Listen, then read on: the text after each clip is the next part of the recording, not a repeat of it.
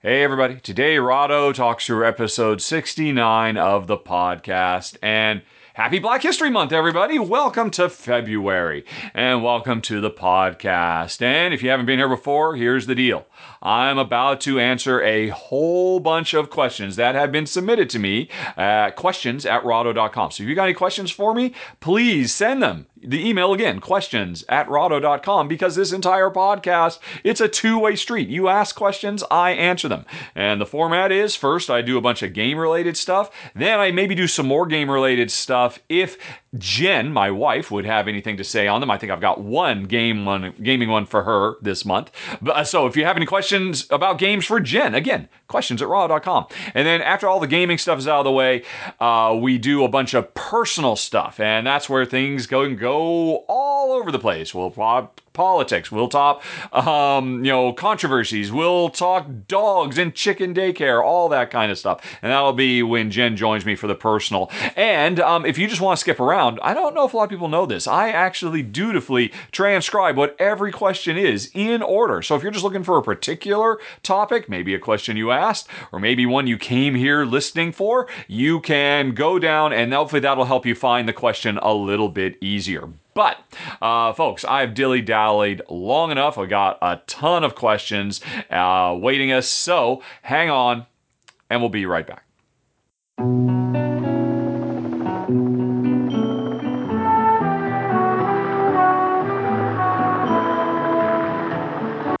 Okay, everybody, time for some gaming questions, starting with Stijn, with S-T-I-J-N.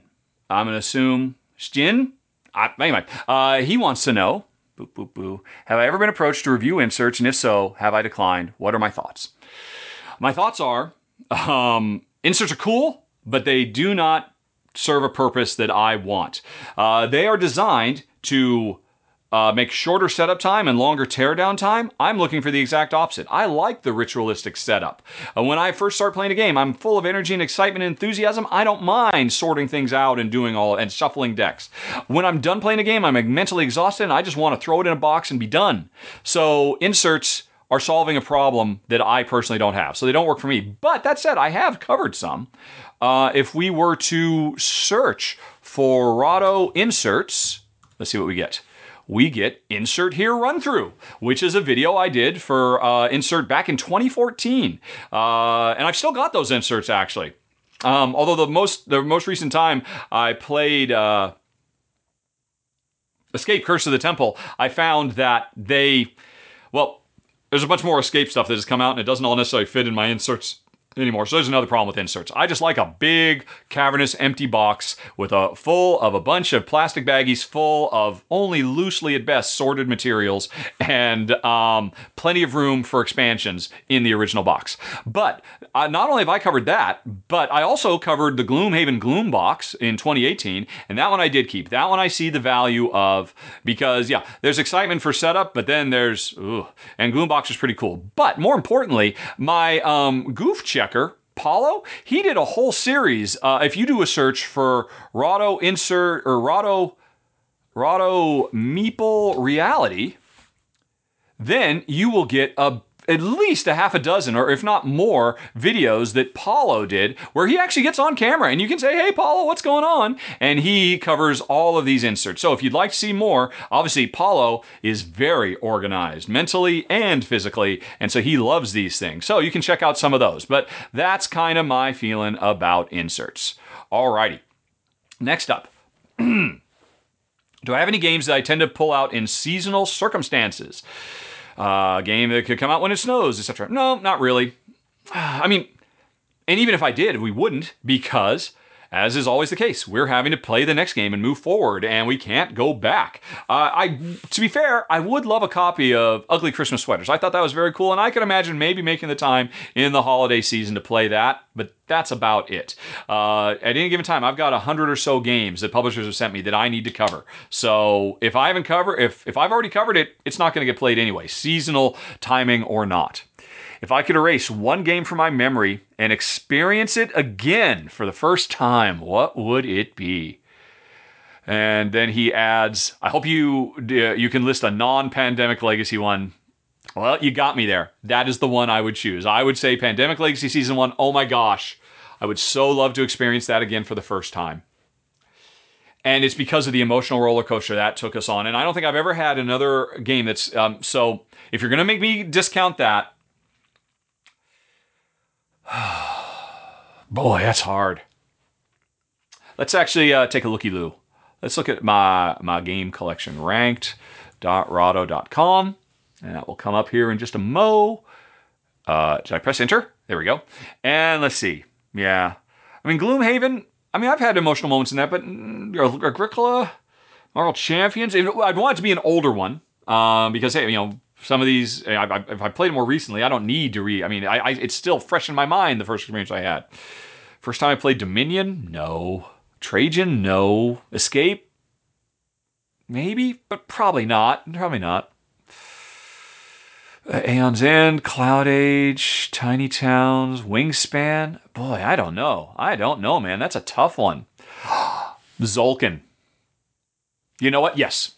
I would say Tzolk'in the Mayan Calendar, because if I'm trying to recapture, if I can't recapture a big emotional journey that I went on, because board games, generally speaking, don't do that, I would like to capture some kind of sense of awe and wonder. And the first time we ever got to use those gears and saw how they worked in game, and also for my wife, that would probably be her choice. Maybe that or Amerigo, because she the first time she ever got to drop those cubes in the tower. But for now, I'm going to say Tzolk'in. Good question. All right. Let's see. Or finally, Jin has been writing solo board game reviews for 2 years and wonders if I have any tips. Alrighty. Okay, well, my first tip would be stop writing board game reviews and start filming them. I'm sorry to say, the industry has spoken. The viewers have spoken. Publishers know that all other things being equal, a really great written review will not generate near as much attention as a really great video review.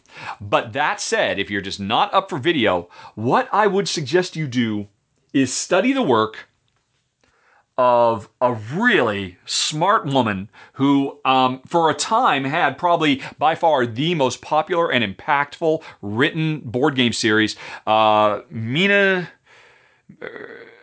Gabernik. What was it called? I think it was called, not Heavy Cardboard. Was it Fresh Cardboard? Mina... mini fridge, Mina, board game, or Mina, I think it was Fresh Cardboard. Mina's Fresh Cardboard. Let's take a look at that. Alrighty. Yep, there we go. Mina's Fresh Cardboard. This was a blog series. It was on Board Game Geek. She went for, I think, a couple of years and then eventually just kind of got burned out. It was too much work. And so her last post was, hey, everybody, I'm going to take a break. I haven't been on for a while. Don't worry, I'll keep going. And then she never did. And it's so sad because we lost one of the greats. Although she's still out there. She's still playing games. But she decided not to let this take over her life, and good on her. Man, I love her. I did a run through with her, or a final thought. Which one was it? Oh, it was years ago. But anyway, she is great. But there is a reason that her series was so popular. And if you're watching on YouTube, because if you watch my podcast on YouTube, you can actually see me. And you can see I'm looking at her stuff now. Whereas if you're listening on a podcast app, trust me, the thing about Mina's Fresh Cardboard was a plethora of pictures. Really, really good pictures. Let's actually get to some earlier stuff. What her format was, pictures of the box cover, summary of the gameplay. Actually, if I recall correctly, she kind of told the story of actually playing the game as much as the game itself. And then nice little, pros and cons, where she had like a bullet list, I think, at the end, right? She had like a smiley face, frowny face, or she had a list of things she likes, and then she had frowny faces. And then like a final rating. People loved this. They ate it up. It was so good. And the reason is because, hey, if you can't be video, then give us a lot of pictures that do what a video does, really captures the feel of the game. This is what you need to do to compete, to really stand out, Jen. Check out Mina's Fresh Cardboard. And as far as maybe other people have copied her style, but it's going to be tough to get people's attention. There's one other thing I can suggest as well, which would be go to Facebook board game reviewers. Yeah, I recommend this to people all the time.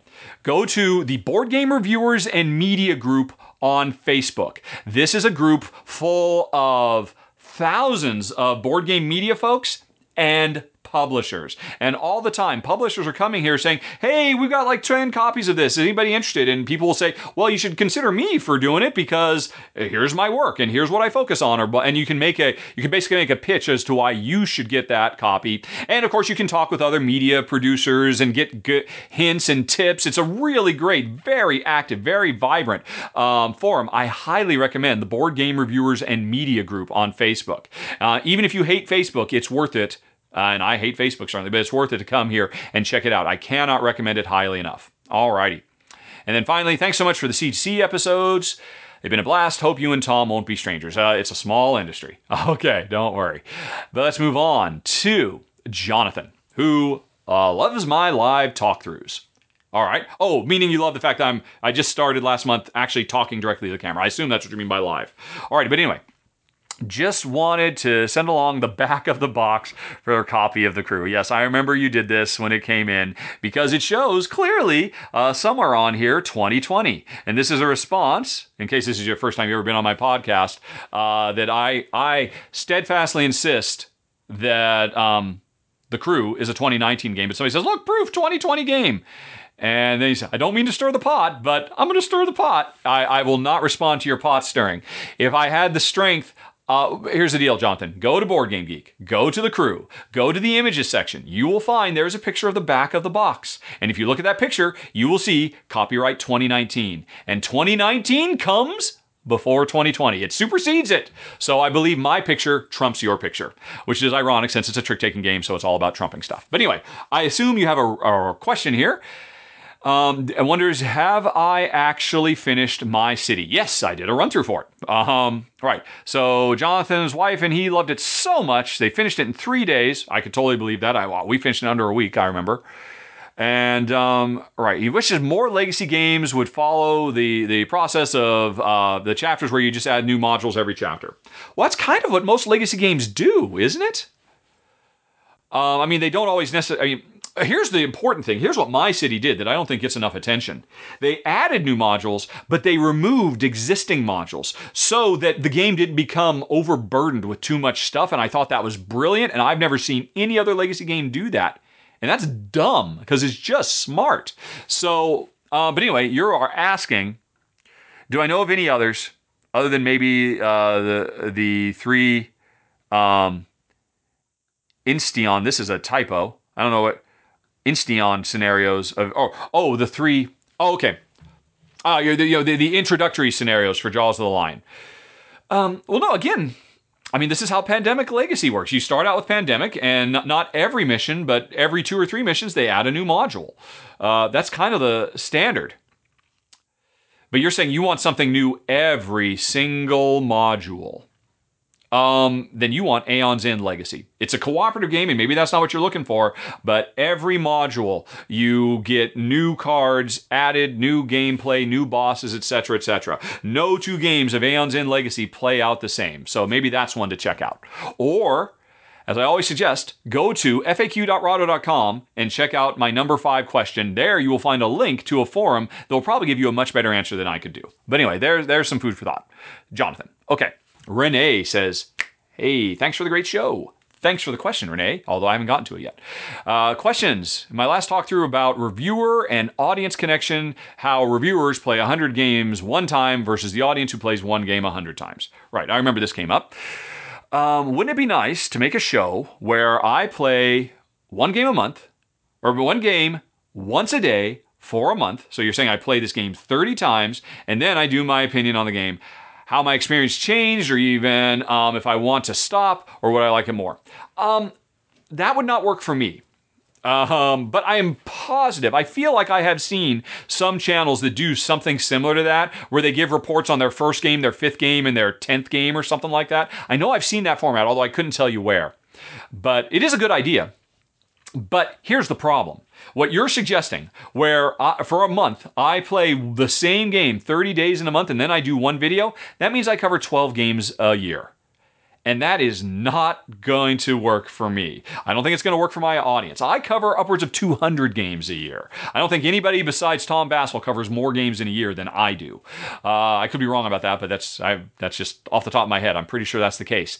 And I think my audience gets a lot of value from covering 200 games as opposed to 12 games. So I appreciate the deep dive you're looking for here, but it's just not my bag, baby. Plus, honestly, I like new stuff. I like novelty and fresh. I mean, I could totally do this, and I think it's an interesting idea. And like I said, I know there's somebody doing something similar. My first, my fifth, and my 10th game or something like that. I know it's in the back of my head. I cannot think of it. Maybe it's a podcast. Maybe it's not a video series. But anyway, I don't think it would work for me for that reason. I want to cover more than 12 games a year. Right.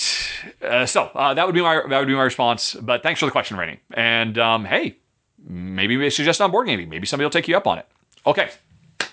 Nathan says he has one vote for reading the emails verbatim. He finds it easier to follow. And what does that mean? Here's the deal. First of all, folks, I did not read Nathan's email verbatim just now. He wrote, one vote for reading the emails verbatim. I find it easier to follow, I think. Whereas I said he finds it easier to follow, he thinks.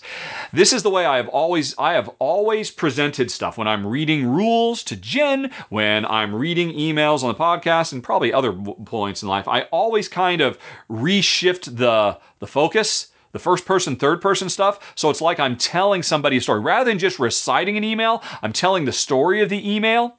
I'm bringing myself in as a lead character because I think that just makes it more interesting. But last month in the podcast, I asked, would people prefer I do it one way? And for most of last month's podcast, I read verbatim instead of the way I normally do it. The way I just read now, where I insert myself into the story of the question. And here's the deal. There are thousands of people. I think there's upwards of 8,000 to 10,000 downloads and views my podcast gets every month. And of all the thousands of people who heard me ask that question last month, 5 people answered. Nathan was one. Nathan votes no. Read them verbatim. The key thing for using, let's see. And then he points out that it's important to try to differentiate when I'm answering a question as opposed to, which I completely agree. And honestly, I could do a lot better on that than I do. But 5 people answered. 3 people said, do it the Rahdo way. 2 people, Nathan was one of them, said, please read them verbatim. So at this point, Nathan, you're losing by 1 vote. And people, let me know what you think, unless you don't care. Maybe there were only 5 people, and Nathan was one of them, who actually care about this. But Nathan, that's why I just read your email the way you don't like it. Sorry, because 5 people voted. All right, and you were outvoted by 3 of them. Sorry. Anyway, so Nathan continues, the key thing is to use dramatic reading voice to distinguish between the email and my reply, which of course I do, either instinctively or deliberately. I'm smart enough to figure that out. I could maybe do a slightly more pronounced for the emails, but on the whole, good decision. Keep doing it this way, please. All right, so Nathan was happy, and I'm sorry, Nathan, you were outvoted. I do agree, though. Here's the thing. Whichever way I do it, the fact that I always stop halfway through reading and start answering and then I pick back up reading, I think creates a problem in either format. And what I really need to do is pause. I need to stop reading, pause, and then give my answer. But if you're at all familiar with my show, pausing is not my strong suit. It is something I need to focus on. But anyway, so Nathan put that out there. I think there's going to be another email on this pretty soon because some people just answered me directly or whatnot. But it's 3-2 right now, Nathan. Sorry, bud. But let's move on to Tim, who has no questions, but potentially something of interest for me and the listeners. Let's find out. So Tim points out that rulebooks have come up on the podcast the last couple of months. And to Tim, the most egregious thing about rulebooks can be putting the 2-player setup modifications 13 pages after the other setup rules. Tim will never understand why they don't just put them their rules in with the others. And then he gives an example, and then he shouts why, or he states why, and then he says next up. So I will respond to this. I largely agree with you, I think, but it is there are cases where I think it is appropriate. It's really a question of how different is the 2-player rules. Like a perfect example would be Seven Wonders before they for whatever ridiculous reason, got rid of the 2-player rules officially. While Seven Wonders was officially a 2 to 7 player game, the rules described how do you play 3 to 7, how you play normal Seven Wonders, and then there's like a whole separate page devoted to the 2-player, because in Seven Wonders, the 2-player with the free city was a very radical departure. And under those circumstances, Tim, I suspect you would agree it was right to pull that out separately, because to try and read through the rules, look, I'm just going to play this as a 4-player game. I don't need to know all about this free city. Why do you keep telling me? It made sense to put that separately. But if the 2-player rules are just, hey, remove some of these cards and players start with $5 more and players have 2 colors instead of 1, something that is like a 5% change to the game, I agree. Just put that stuff in line. It's a very good point, and I agree with you, Tim. Although, again, I think there are definitely exceptions. Alrighty. Next up, Tim continues, why? When they put something useless on the back of the book, holy expletives. And that one I agree with you 100%. Wasting the back cover of the book is ridiculous. It's the most important real estate they got, and to just put nothing there or some art drives me nuts. Alrighty, so anyway, then he continues, saying that someone, maybe it was Jeremy Howard, maybe somebody in a Q&A, mentioned wanting Legend of Zelda, the Dungeon Crawl board game. That was Jeremy Howard, and it was in the Weekly Alaboom, although I think I did talk about it at some point in the podcast.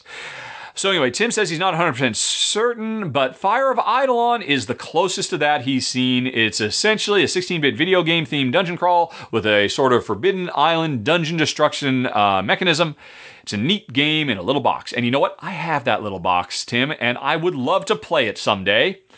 See, I didn't put a pause there to answer. Anyway, sorry, folks. And I've never gotten around to it, but it is on my shelf of shame. Someday, the reason I haven't played it is because I did put it up to vote, and the voters, the backers of the show, said, no, we don't need to see that. So it's just been really kind of, but someday I will get to play it, and you have spurred me to action even more. But if you'd like to see me cover it, by all means, go to requests, plural, .rahdo.com, and you will find it there. And if you give it a thumb, it'll be one step closer to getting covered by the show, because right now it's waiting for thumbs. Actually, how many thumbs has it got? Let's take a looky-loo. If I go to thumbs.rahdo.com, and then I search for Eidolon, very sadly, is sitting on 10 thumbs. Only 10 people have gone to request.rahdo.com and thumbed it, or gone to thumbs.rahdo.com, followed the link to the Geek List page and thumbed it. And really, to get coverage, you need to be having 60, 70, 80 thumbs. So someday it'll get there, but we're just waiting. So sad.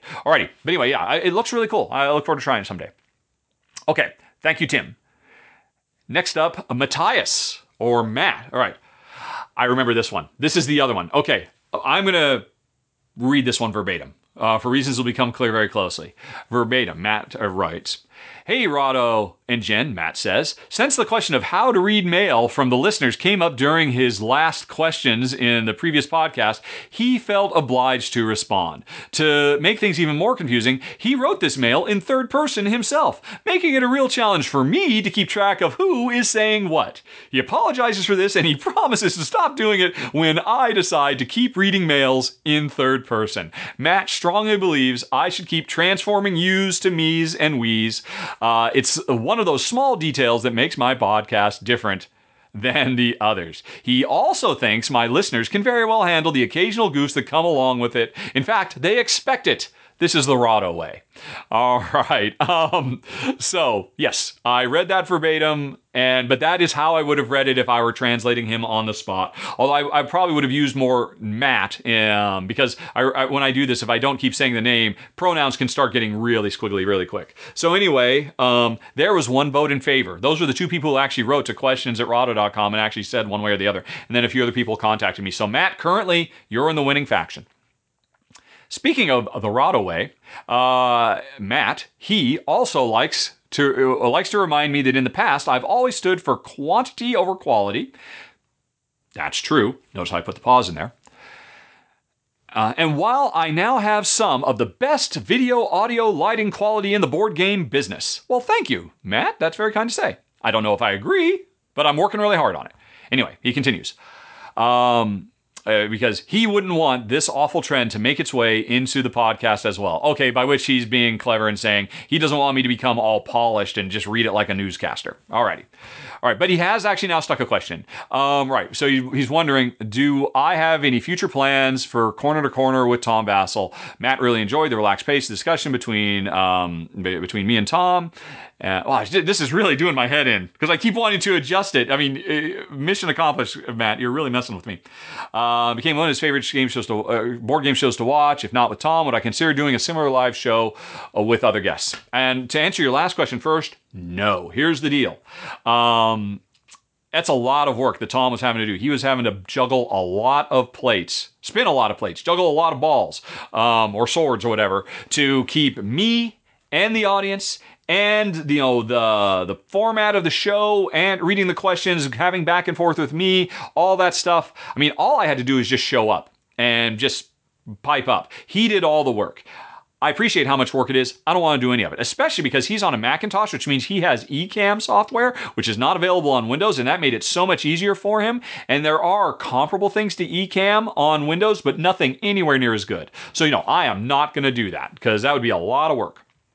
That said, I have been doing more top 10 crossovers with people. Maybe I'll continue doing that. Although, man, that's a lot of work too. Anyway, sorry. And as for, here's the deal. The morning of our final episode, 10 minutes before, we always got on 10 minutes before and just made sure everything was going fine. And 10 minutes before we started, he said, hey, how do you feel about this being the last episode ever? I'm like, okay. Because it was all him. I was happy to go along for the ride, but it's up to him if he wants to start again. Although, I don't know. I mean, it was a pretty heavy thing to keep working on, to always in the schedule. And I like to be fast and loose and not really tied down to anything in particular. So I don't know. Time will tell. Who knows? But anyway, sorry I didn't give you quite what you wanted there, Matt. But hey, you are winning the vote. Okay.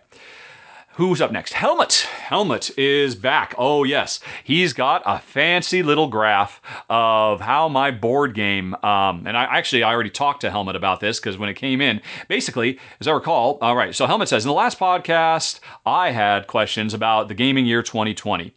Or, questions came to me from somebody else about was 2020 a good year for games? And somebody pointed out, no, it wasn't based on my statistical analysis. And I remember, and I replied, this is not me, I'm just saying the story. I replied to that person saying, look, I need more data. And you missed certain key elements of how to analyze. So anyway, Helmut heard that question and,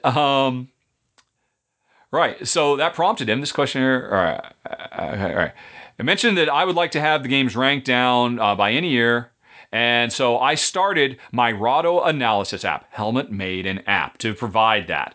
And then there's a bitmap with the output, and he points out, here's how you can read it, here's what the different columns read, and stuff like that. And at the end of it, he says, so strictly speaking, 2020 looks very similar to 2018 in terms of overall game quality, and might be superseded once I cover the games that are yet to come. So here's the cool thing. I actually contacted Helmut when this came in and said, hey, can I have that app? And he gave me it, and I played with it, and it was fun, and I started a thread at guild.rahdo.com, and if you are at all a stat head, I strongly recommend go to guild.com and find the stats thread. It'll still be one of the newest ones, because you can get Helmut's stat app, and other people pointed out other very cool stats apps, and it was all very neat, and it was a lot of fun. And it's lots of fun at guild.rahdo.com. But anyway, Helmut now has a question. He found, during this process, 57 games at the end of the list which currently have no ranking. He can understand about the 2020 games having no ranking, but what about Adlungland, which was from 2010? And then he has a link to the list, which is basically, this is, I could follow that link, but you get the same thing if you go to unfilmed.rahdo.com, because to answer your question, all those games are games that I have not filmed, either because they're games I bought myself, like Adlungland, and therefore it gets lower priority. Someday I'll play it, but right now I've got too many games publishers are sending, and I prioritize those over games I bought myself. But a lot of them on this list, or if you just go to unfilmed.rahdo.com, you can see the same list if you're at home.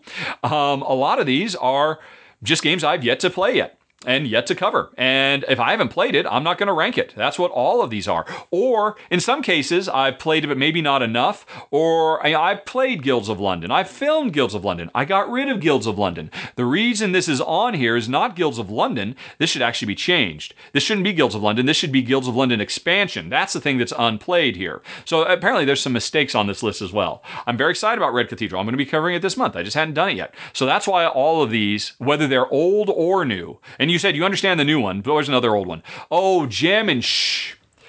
These got sent to me as review copies, and it was like a whole set of 5, and our dog Tula got into them and destroyed all but 2, and then I lost those 2, and I only recently found them, and so I'm just a bad person. I should have covered these years ago.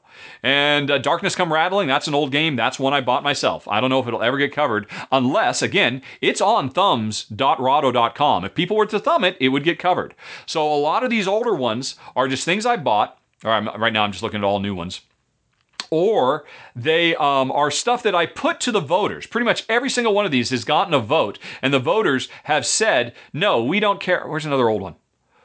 Or we don't care about Eaten by Zombies. I would love to film Eaten by Zombies. I think it's a great little deck builder. But they said, we don't care about it. It got voted low, so I've had it since 2000. Although, to be fair, this is another one that I bought myself. Where's an old one? Rattle Battle Grab the Loot. I have covered this. Why is this on the list? This is wrong. Am I looking at PubSet? Right. Well, there's a few mistakes here as well. Maybe I should have actually looked at your list. Your probably list was a little bit better because you're looking at the unranked things. Long story short, why haven't I covered them? It's a combination of either I bought them or my voters said, no, we don't want to see this when I asked them. And so they sit waiting in purgatory until people go to requests.rahdo.com where they all live. And if enough people give them thumbs, Adlung Land, where is it? Right. Where is it? Adlung Land has 48 thumbs. Someday it'll get up to the 60 or 70 thumbs and it'll get covered then. But until then, it won't. So that is the story. All right, and thanks again for the app helmet. It was a lot of fun. Okay. Hey, Kelly. Kelly says that she loves, I assume she, could be he. I've worked with a guy. All right. Kelly says that they know that I love digital integration in games, but noticed that I have some very different opinions about Lord of the Rings, Journey in Middle-earth versus the Helper app for Gloomhaven. And Kelly goes on that in my final thoughts for Lord of the Rings, Journey in Middle-earth, I said, why not have an app do all the boring, crappy bookkeeping so we can just keep focused on the fun adventuring? How can anybody complain about that? Apparently, quote, end quote. There's a direct quote. Yet, in a recent top 10 heavy game revisit, I said about the board game, the Gloomhaven Helper app. Wow, direct quotes here. I love it. No matter how well they're implemented, I don't care for them because it feels like it becomes a barrier between me and the game. So Kelly is curious. What's with the distinction between these two apps? Kelly, you caught me. I'm a human being. I can have inconsistencies. It's true. But let me try to explain myself. When I was talking about this in Lord of the Rings, one of the things you have to bear in mind is, and I probably talked about this in the top 10 heavy that you're quoting from as well. Every time I ever talk about digital app integration into board games, I feel like the number one thing I really have to drive home is this is a good thing. Grognards who refuse to accept, who want to insist a ban on digital integration into board games and want nothing to be within 100 feet of their gaming table, I'm just always mostly sending a message to them that you're really missing out on a lot of cool stuff. Let me espouse on the many different ways it can really improve the quality of the game. And so that's one of the things that the Lord of the Rings Middle-earth app does. Now, and that's me trying to pitch it as a cool thing that enhances the overall quality of the game. That's not me saying that I necessarily want to use it personally in Gloomhaven, because the reality is, I love Gloomhaven so much, I personally, and this is me kind of siding with the Grognards, I do love the physical, tactile nature of manipulating the cards and reshuffling the decks. I love the ritualistic nature of that. I don't see how anybody could complain about it. Your exact quote for me from the Middle-earth thing was, how can anyone complain about that? I am not complaining about it. I think it's great that it exists because I know a lot of people love it and it makes the game experience overall more fun. It doesn't necessarily for me because of this weird thing that I like the ritualistic nature. That said, if Journeys of Middle-earth had a non-app way to play, I wouldn't want to touch it with a 10-foot pole because, frankly speaking, Journeys of Middle-earth is nowhere near as good as Gloomhaven. Gloomhaven is my number 3 game of all time.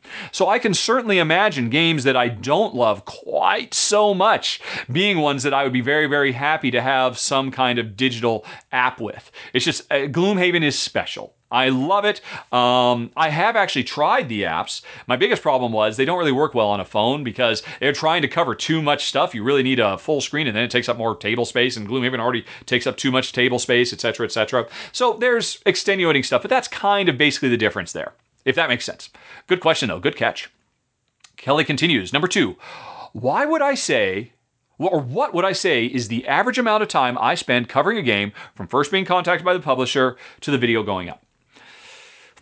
Well, first of all, there's a lot of stuff that happens after the video goes up. I still, years later, I've just answered a question about, I think it was Lancaster the other day. I filmed that game almost 10 years ago.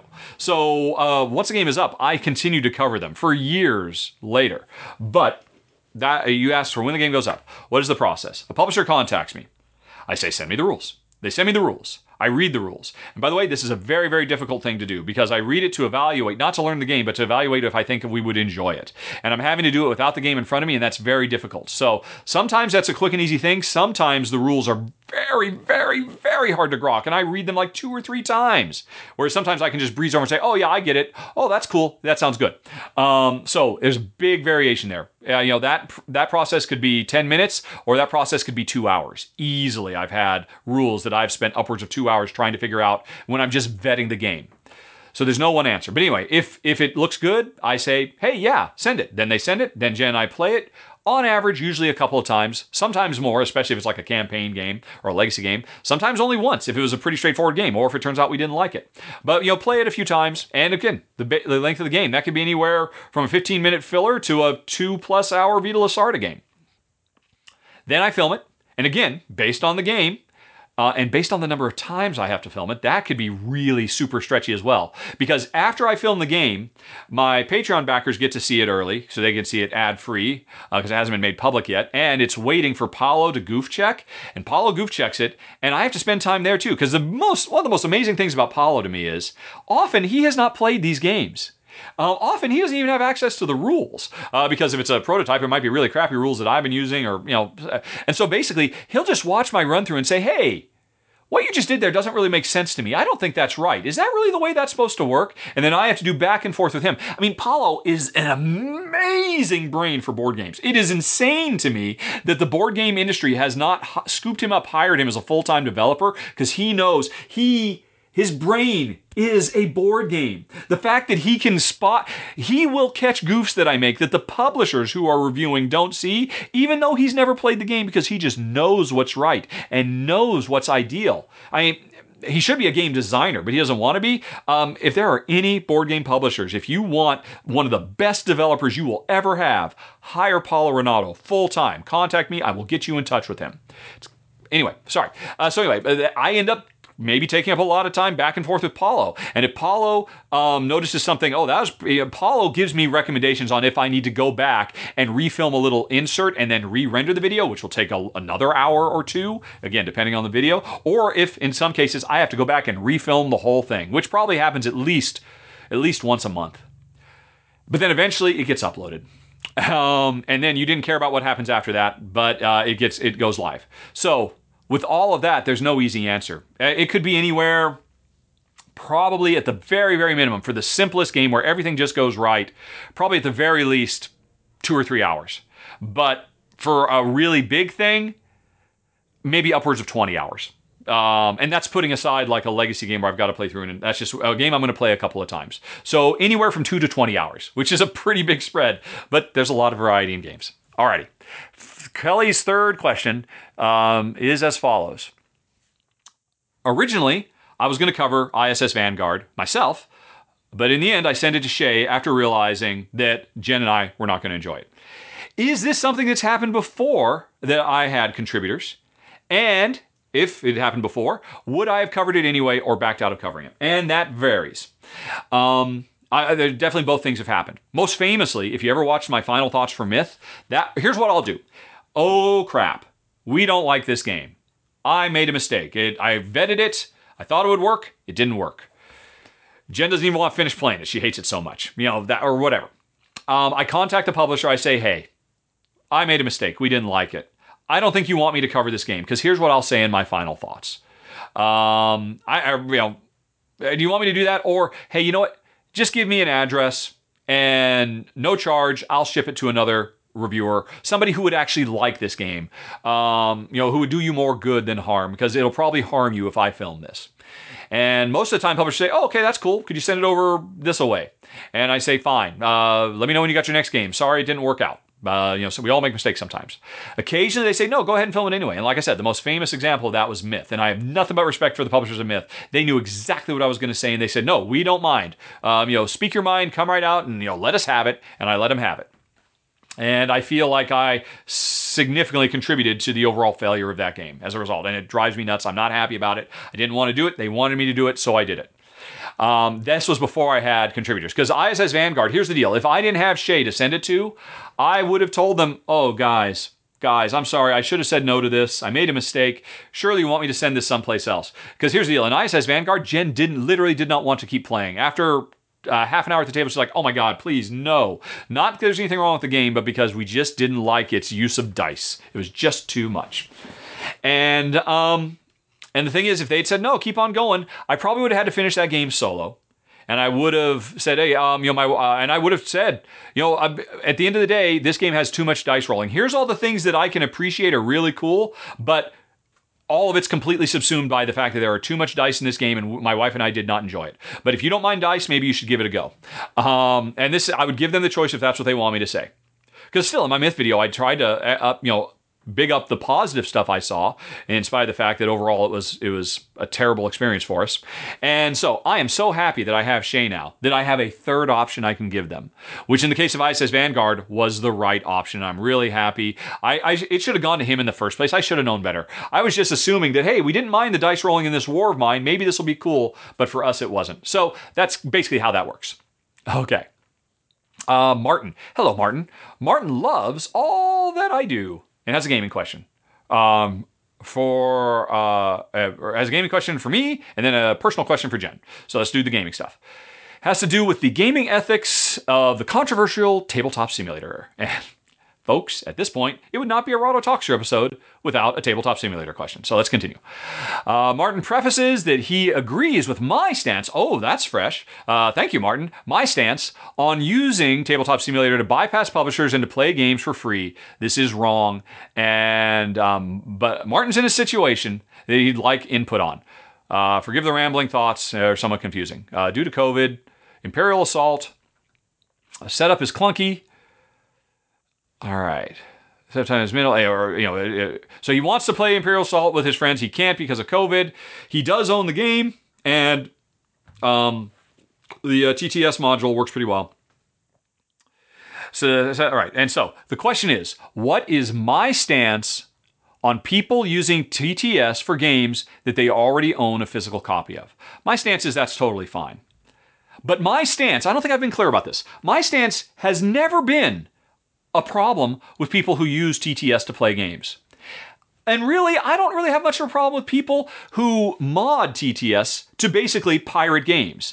I have a problem with the developers of TTS who have created and continue to support a piracy platform for games. That's the problem.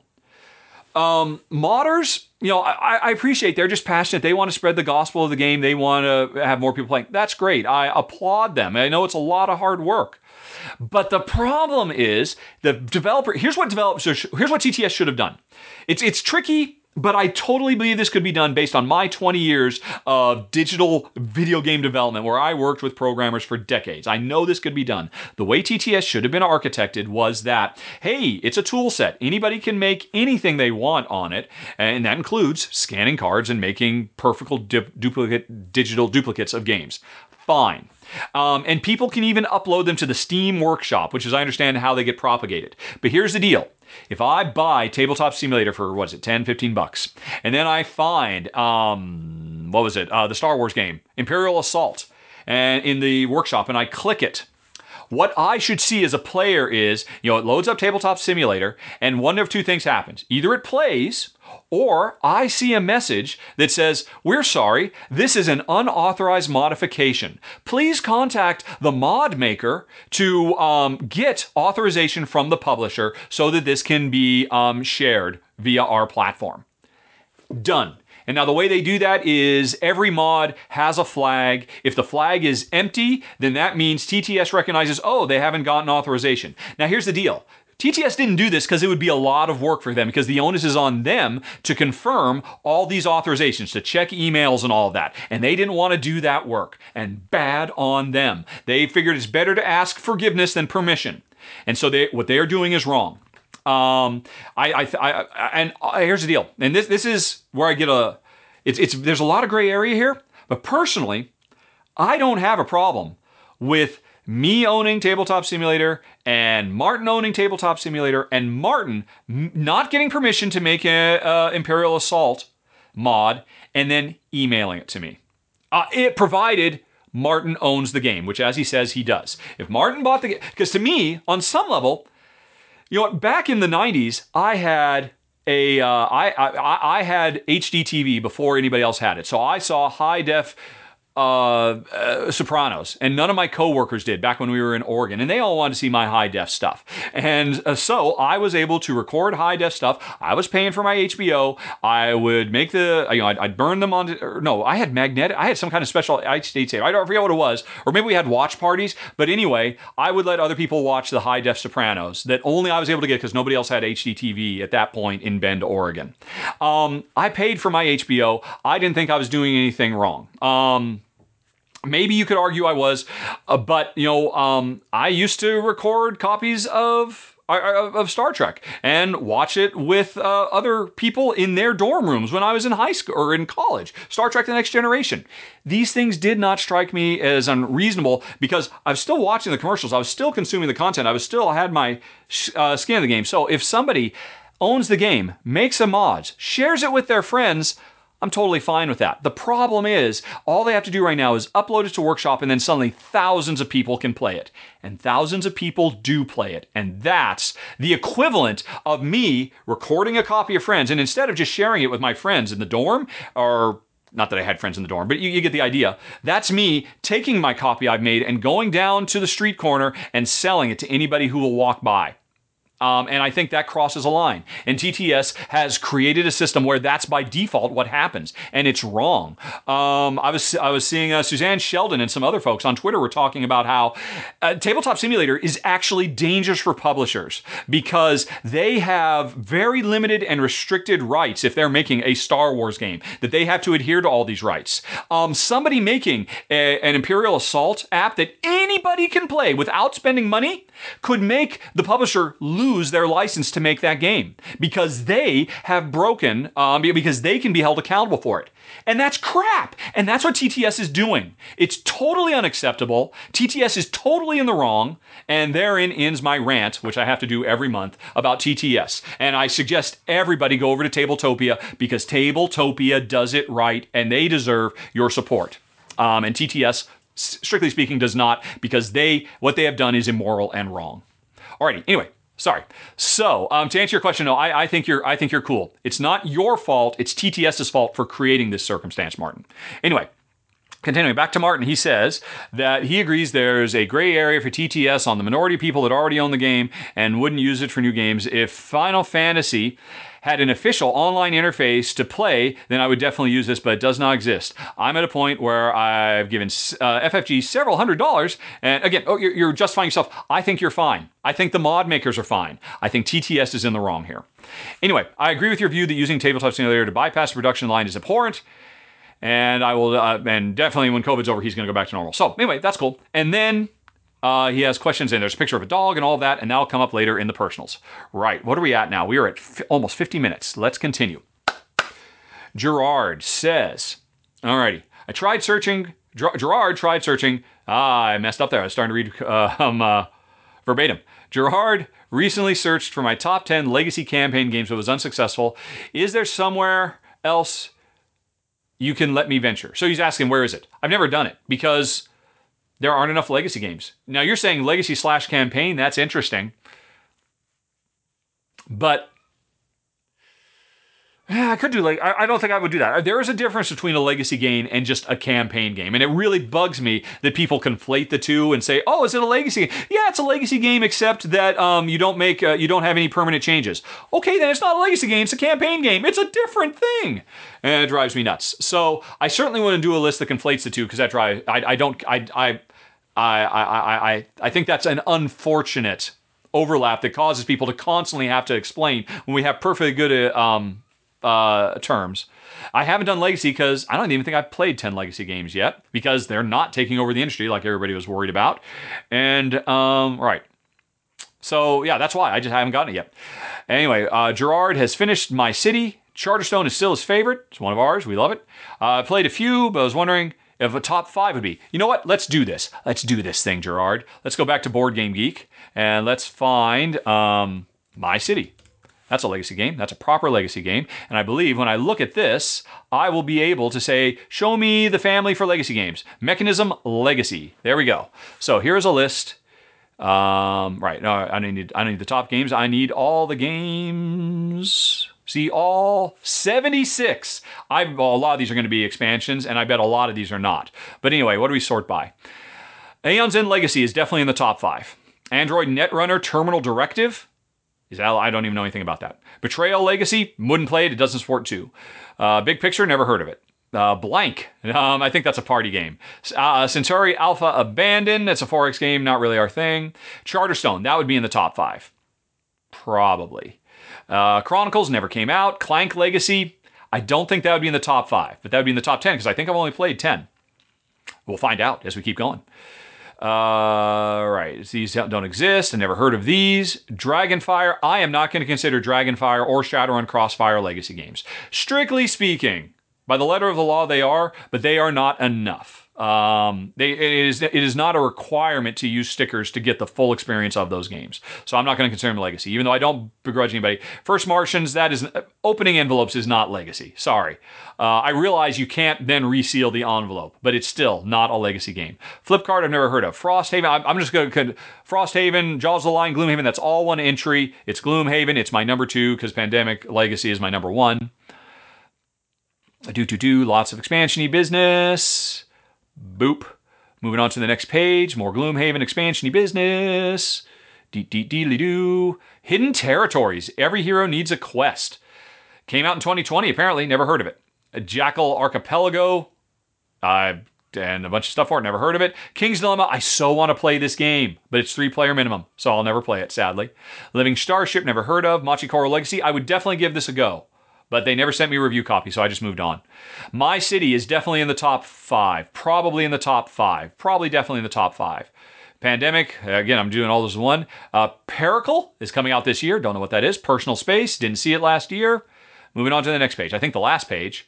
Zombie Teen Evolution. That's it. At least, now I feel like that's missing stuff. Oh my gosh. That's missing the Queens, the malts, not the malts game, the brand game, the Queen's Destiny? What was it called? Queen... the Castle of the Queen? Oh my gosh, that's driving me nuts. All right, I can't think of the name of it. So what's another game they did? They did Village. And then I will find... No, not Village. Oh my gosh. What else did they do? That's all I can think of is Village. Just give me Village. Although they've done many, many things. Many great things. But my brain... I'm freaking out now that I can't think of the name of their wonderful... All right, where is the name? There we go. Inca Brand. And she is probably the most unsung designer in the industry, and that is a crying shame because she does amazing stuff. Let's look at her top-ranked stuff so I can find there. Apparently, it's not ranked higher than all this other stuff. Oh my gosh, I did not expect this to be quite so hard to find. The Rise of Queensdale. Rise of Queensdale is in the list. That's pretty much it. So you can see I'm nowhere near 10. And it's Pandemic, it's Gloomhaven, it's My City or Charterstone, probably My City over Charterstone, and then probably Queensdale. I think that's probably my top 5. Maybe I missed a few here or there, but that gives you some idea. We got a long ways to go before Legacy takes over the industry. Alrighty. And then we have Gerald, although It's a different Gerald. No, I was just talking to Gerard. Oh, I'm so sorry. Every month I mess up. Gerald and Gerard, two of the most frequent questioners. All right, so that was Gerard. Here's Gerald. Sorry if I got that wrong before. Gerald loves Star Trek, even more than Star Wars 4, 5, and 6.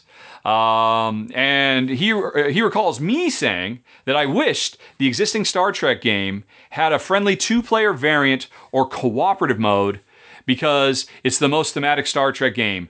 And he's asking, was I talking about Fleet Captain or Ascendancy? I've not played Ascendancy, although I'd really like to. It looks really good. I was talking about Fleet Captain, which was very, very cool if we could have both played Federation or Klingon or Romulan or whoever, instead of basically the whole game being designed for us to fight each other in a Star Trek 4X game, basically. But yeah, Fleet Captain I thought was very impressive. But we never played more than one game of it because we hated it. Alrighty. So the question, though, from Gerald is, would my perfect Star Trek game be A, B, or C? A, 80% space battles against AI, 20% non-combat with story. B, 80% non-combat gameplay with story, and 20% space battles. C, 100% non-combat with story, no space battles at all.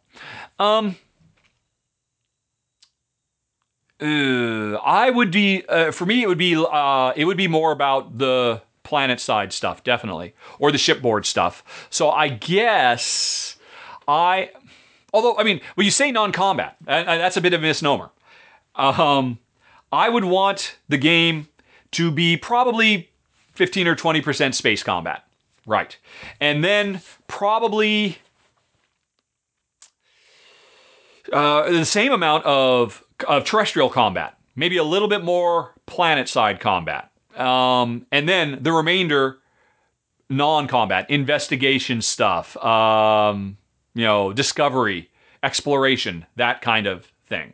Probably something like that, interspersed. That would be, which you didn't give me that choice, so I made D. Alrighty, next up. If I chose A, I did not. Right, but A was mostly space battles. Okay. Right. So I chose B, which was mostly not space battles. So B2. There's a flowchart to this email. Who would I want to design that? Ryan Lockett or Alexander Pfister? Oh my gosh. And if it had been like, oh, this is a fun email. If it had been the space heavy, would I rather it be Matt Leacock or Isaac Childress? If I had been Planetside, Lockett or Pfister. Wow. Can't they team up?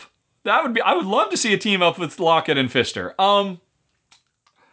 As much as I love Alexander Pfister, I think Ryan Lockett is better suited to the ideal Star Trek game for me. Although I would love to see an Alexander Pfister Star Trek game that's all about being the president of the Federation. Being super high level, all about managing Starfleet and the Federation, the supreme high, whatever it is, of Starfleet. I want to see that game from Alexander Pfister, and I never knew it until just this second. Oh my gosh, that is the ultimate Star Trek game. So that's E. Section E is, I want a high-level Euro that's about me controlling me and Jen, competitively or combatively. I would get almost, But anyway, if we're talking about that adventure game, I think Ryan Lockett is the best suited. Alrighty. All right. No offense to Pfister, because I love him. All right, but I love them both. Alrighty. And for the space one, Leacock versus Childress, probably Childress. Oh no, but we're turning it into a cooperative game. No, probably still Childress. But again, can't they work together? That'd be a great team up with Matt Leacock and Isaac Childress working together on a cooperative Star Trek space battle focused game. That sounds awesome. I want that. I want all of these games we just talked about. Very much so. Enough with the gosh darn Star Wars. Give us more of the Trek. Anyway, though, moving on to Kirk. Oh my gosh. That was crazy. With all the talk of the new game in the Garphill Circadians universe, Kirk's been remembering how much I love Circadians First Light. You're right, Kirk, I did like it quite a bit. It's definitely my favorite of the 4 Garphill games. Any thoughts as to why the game has been so overlooked in comparison to the North Sea and West Kingdom trilogies? 1 word. 2 words. The Miko. I like the art of Circadians, which I get the impression is actually being done by by Shem Phillips' brother or something like that. I'm not really sure. I think they have the same last name, and I think he's actually a very popular graphic designer, and so it's all in the family kind. I could be wrong about that. I've never read an interview. I just somehow picked that up.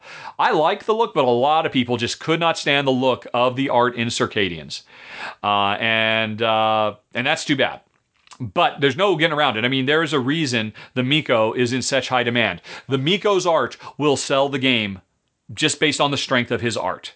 And it 100% comes down to that. If the Miko had done the art for Circadian's First Light, it would, I believe, had a much better shot at doing as well and being on as many buddies as people would be talking about it as much as the West Kingdom games. I believe. Alrighty, there's very few artists that are that good.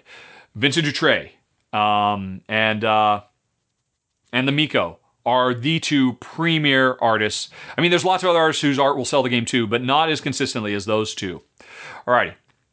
But anyway, continuing on to Kirk, he wonders, do I have any information about Circadian's Chaos Order beyond what's on Board Game Geek? No, I don't. And I have to admit, I haven't looked because it's a battle game. It's a 4X, or maybe it's not 4X, but it's all about area control and deploying your troops. And I was really bummed to see what it is because I'm not going to play it at all. I don't even have it on my wish list at all.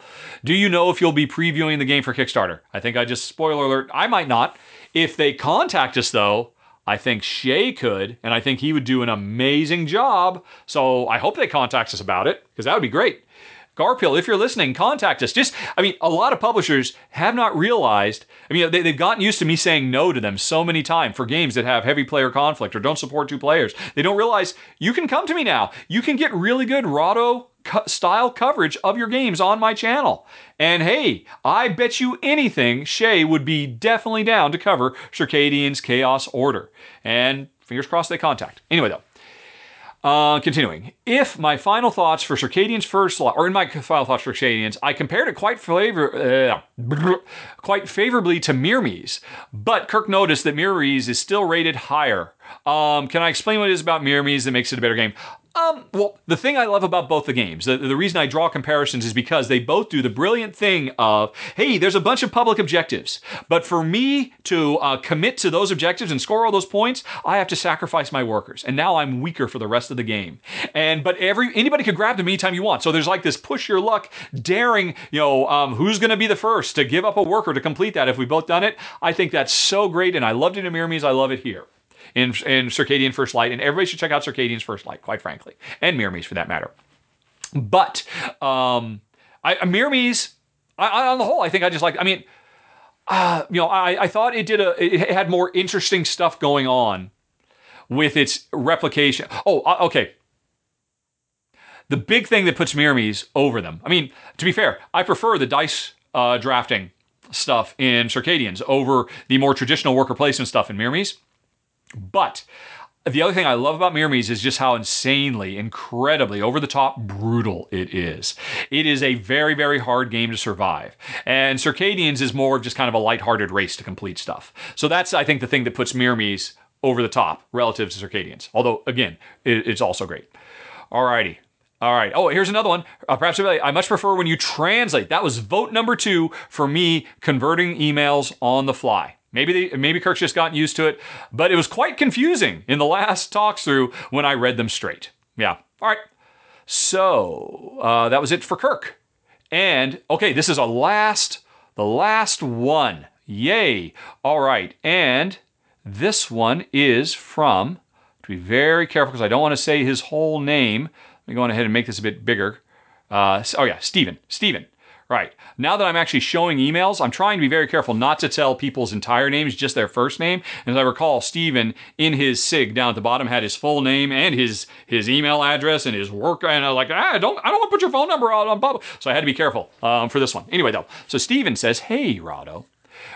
Steve's been a big fan for the last few years, longtime listener, mostly play with the wife only, while trying to convince the family to play, family and friends. Question. Trying to find a good game for his wife to enjoy. She likes Crunchy Heroes. Her favorite games are Zolkins and Teotihuacan. Loves other games by Daniele Tessini and Simone Luciani. Which is better? So here's the question. Which, he wants me to rate these games. Marco Polo 2, Lorenzo and Magnifico, Grand Austria Hotel, and any other suggestions. Any other suggestions are all of them. They're all great. And if you want to know how I rank all of them, just go to ranked.rahdo.com. You'll find them all there, and you'll be able to see which ones we rank the highest. Let's see if I can be consistent. I believe of all of these, I probably rank the ones you listed. I rank Hotel the highest, then Marco Polo, then Lorenzo. Of the Marco Polos, I prefer 1 to 2, but they're both great. I'm happy playing either. I just like 1. Actually, Jen likes 2 more than 1. I like 1 more than 2. But hey, you can mix and match them. Get them both. But yeah, Hotel, and then Polo, and then Magnifico. Zolkin over all of them. But again, you can find all of that at ranked.rahdo.com. And then he continues with a personal question, which we will get to in the personal section. And folks, I think that's it. Oh my gosh, we're done. Hooray! Okay, so that means we can now hold on for a second, and we'll be right back. Because if I recall correctly, there was one question that was gaming related that I thought Jen might be able to pipe in on. So hang on. We'll be right back.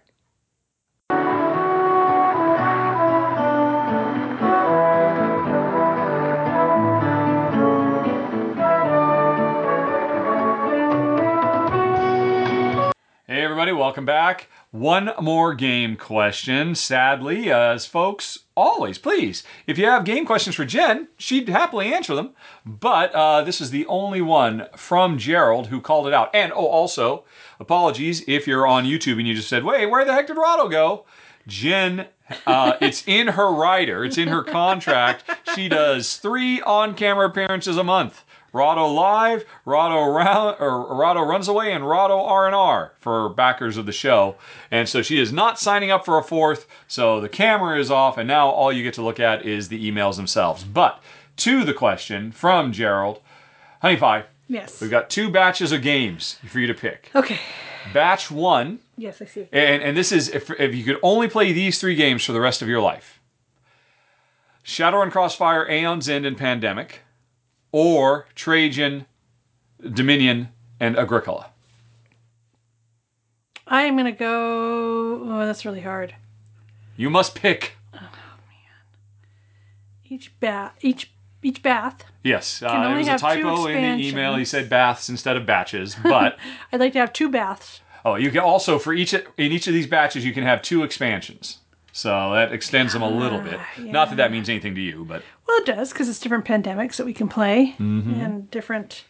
Yes, but I mean, it's different expansions. I'm going to go with batch B. That's what I figured. You're going to go for Trajan, Dominion, and Agricola. Yep. Alrighty. I, after long and careful consideration, would probably go for Crossfire, Aeon's End, and Pandemic. Yeah. And now, we scroll down to the second part... And there's nothing more to say. Basically, Gerald was trying to get to the bottom of if we prefer cooperative or competitive. And you didn't even see that sentence in the email? I didn't even. You chose 3 competitive games instead of 3 cooperative games. I was busy looking at the bath. You were too busy stuck on the fact that maybe he did that on purpose to distract you so you wouldn't be, well, it's also he was bolded. kind of leading the witness there. Look at it. It looks like it's bolded. He did, in fact, bold the word bath. For reasons I do not know. Because I wasn't supposed to see competitive versus... Exactly. So you chose 3 competitive games instead of 3 cooperative games. Yes, I do see that now. What do you think that says? You don't like working with people. You like crushing and seeing them flee before you. Well, maybe not that, but I don't like being on camera. How about that? Yep. Would Batch A have been any more enticing if instead of Shadowrun Crossfire he had put in Gloomhaven, which would have been the smart one to put in? If it had been Gloomhaven, Pandemic, and Aeon's End. That makes it unanswerable. Well, you have to answer now. Oh, okay, then I'll just say yes. Because, I mean, either one I would be totally happy with. But which one? Do you find yourself leaning towards the competitive stuff? Well, I like playing with you, so cooperative is really nice. Yes, but the majority of games we play are not cooperative, and more often than not, you don't enjoy cooperative games. Yeah, but I enjoy those, so they're a good selection. And also, if they're cooperative, usually you handle all of the heavy-duty lifting. I handle all the heavy-duty lifting anyway. Yeah. All the maintenance and upkeep and all of that. Yeah. But that's one of the reasons I don't like cooperative games, is there tends to be a lot more minutia. I don't know that that's true. But there we go, folks. That was the one gaming-related question for Jen this now, month. Oh, wait, okay. Pandemic has a lot of minutia. And Agricola doesn't? It's not minutia. It's actually interesting. No, it's having to put out all those little pieces every round and reveal new cards and all of that stuff. There is just as much minutia in Agricola as Pandemic. No, there is not. Yes, there is. Trust me, I'm the one who handles all of it, so I know better. Gloomhaven is super minutia. Gloomhaven is super minutiae, which is maybe why he put Shadowrun Crossfire instead, because it's very, very light on the minutia. Oh, I see. Maybe that's why he did that. Maybe he was anticipating the minutia issues. I don't know. Okay. I don't know how well Gerald knows us. Now I'm getting kind of freaked out a little bit.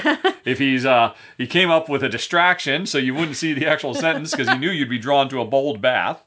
And anyway, so that was it for the final gaming question, folks. And now hold on, we'll be right back and go on into the personal Q&A where there will be many controversies afoot. Oh, yes. We'll be right back.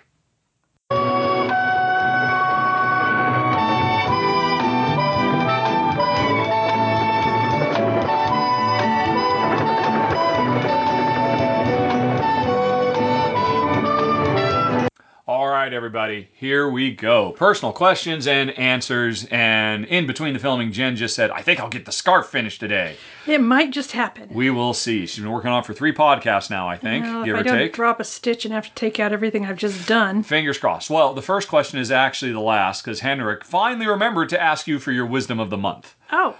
But we will circle back around to that at the end, because we always like to end on a positive note, especially after this episode, I suspect, based on some of the stuff that's coming. My thing at the end isn't going to be all that positive. It's going to be a whole bunch of... Oh, yeah, that's right. Actually, Jen actually, Henrik, anticipating you were going to ask, Jen stumbled across something at some point. She lost it, but then you found it again, right? Yep. How'd you find it? She saw something on Facebook. She absolutely loved it. She said, oh, this is going to be it. But then 2 days later, she couldn't find it anymore. Yeah, so I just posted on my timeline and said, hey, do you remember a couple days ago when somebody did this? There was a post about this. Can anybody please give me that again? And somebody found it? Yep. Did the person who made it find it? Yes, the person who posted it said, that was me. Here you go. All right. Well, you can look forward to that after we get through all the bumpy waters that are yet to come. But first, we'll have a nice softball question from Tom, which Jen will not care about at all. Tom asks, any thoughts about the FX series Legion, and where does the character and his storyline rank out among your favorites of the Marvel Universe? Jen, of course, hasn't watched it, and even if she had, she doesn't care about Marvel at all, so she'll just continue to try to avoid dropping a stitch, while I say I watched the first season of Legion, and I thought it was pretty cool. It was fairly slow-paced, and here's the thing. Everything I want to watch, I have to watch pretty much after 11 o'clock at night, from like 11 to 1 or 11 till 2, because that's when Jen goes to sleep, and then I can start watching all that kind of stuff. So a show has to be pretty high energy. If I were watching Legion at 7 or 8 o'clock at night, I'm sure I would have been, but it's a slow-paced, languid, and thoughtful show. And I was having a hard time staying awake for it. I don't think it's the fault of the show, it's the fault of the situation I'm in, that just certain types of shows work better than others. But I did think it was very cool. The second season came along, and I think I started to watch the first episode, and I started to fall asleep again. And I had every intention of coming back around to it, because I liked everything about it, but that's the problem I've got. You were about to object, though, to that. Oh, well, it's because my eyes have been so crappy for the last year. What I haven't been going to bed and reading. So, yeah, I've been staying up later and reading Facebook. Oh, I see. But now my eyes are getting better and I'm starting to read again. Oh, okay. So you can now start watching Legion. Maybe I can start watching Legion and stay awake. Because I did think it was pretty cool. Although, where I would rank it in the Marvel Universe, well, it's not part of the Marvel Cinematic Universe because it's a mutant X-Men franchise. And honestly, I've never really that big into mutants. I've never cared for them that much. So it's fine. I'm nowhere near as excited about it as anything that's appearing on Disney+. But I would like to go back and finish it because I did think the first season was pretty cool. Certainly better than, what's the Netflix one?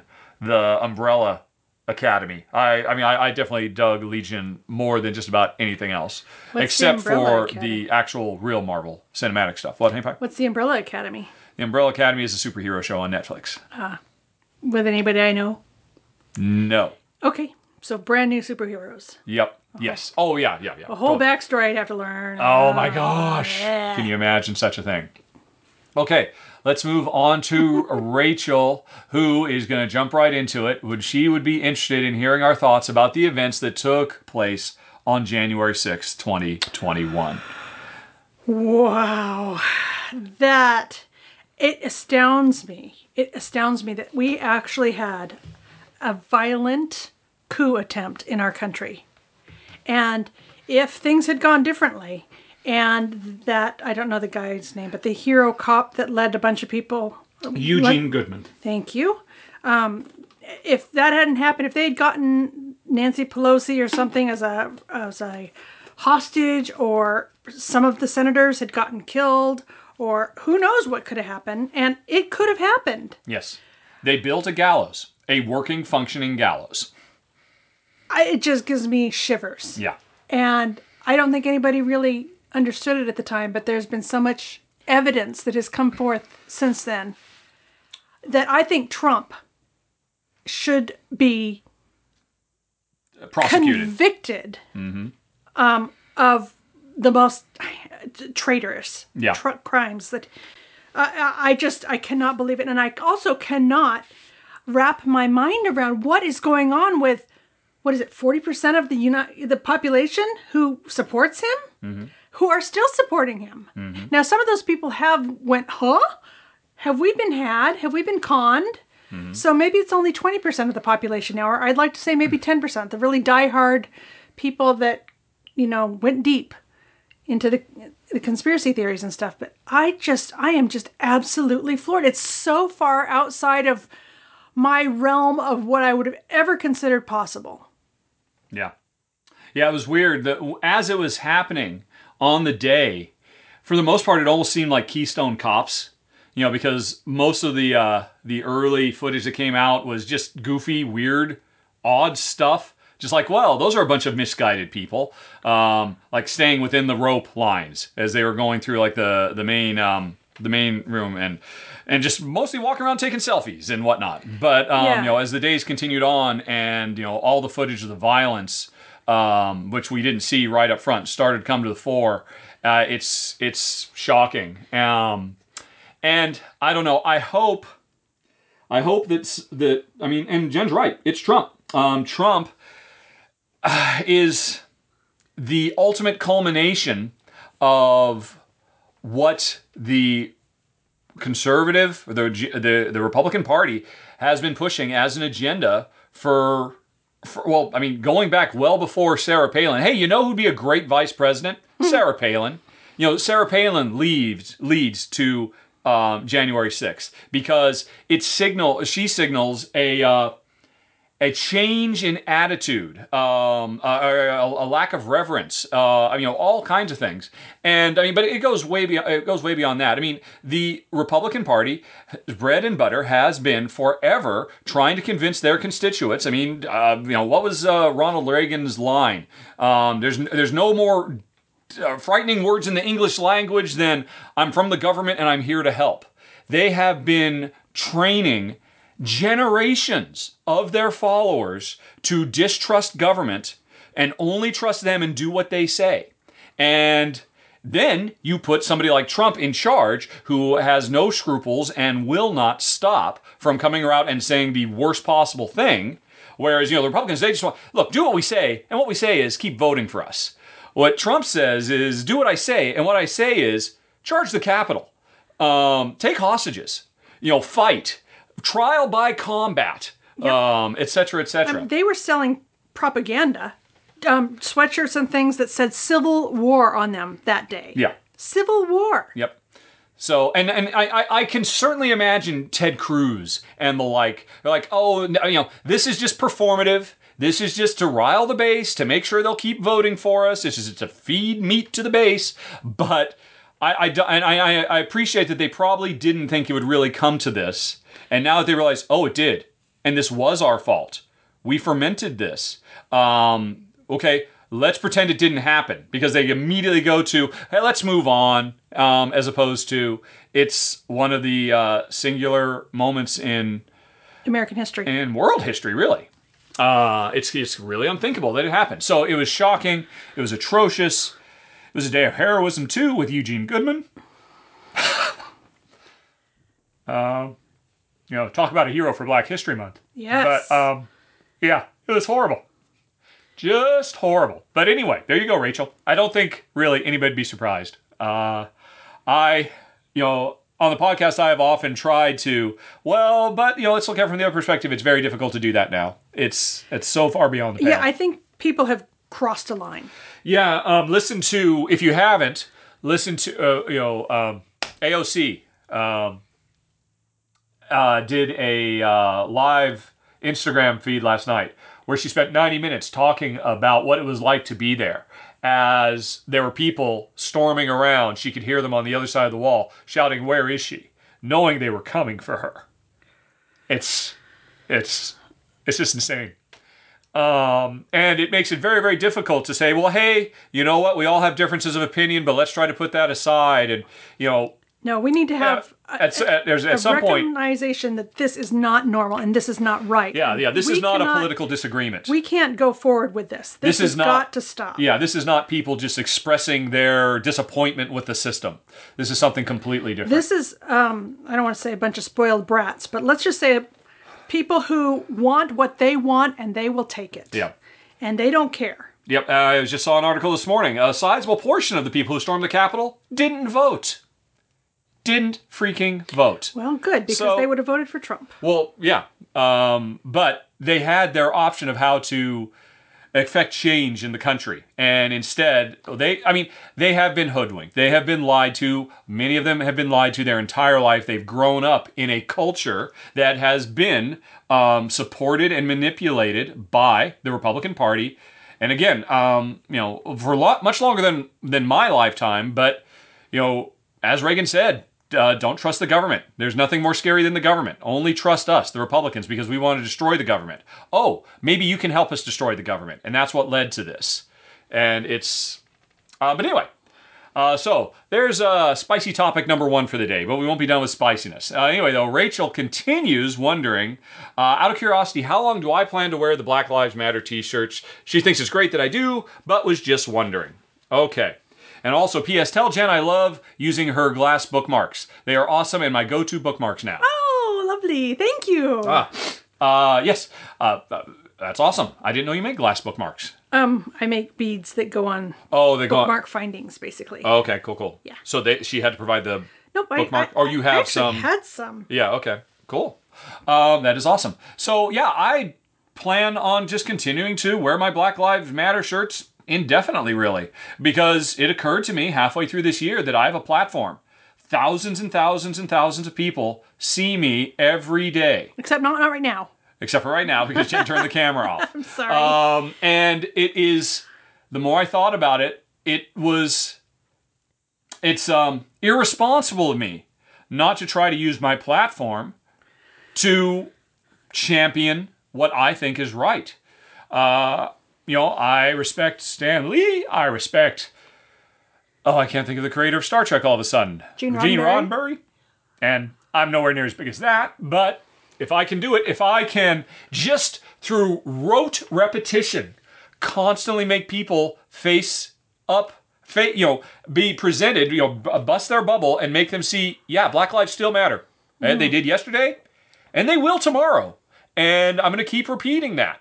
And I'd like to say until racial equality is achieved, but obviously I instead have to say I think I'm going to be continuing to do it for the rest of the life of my channel.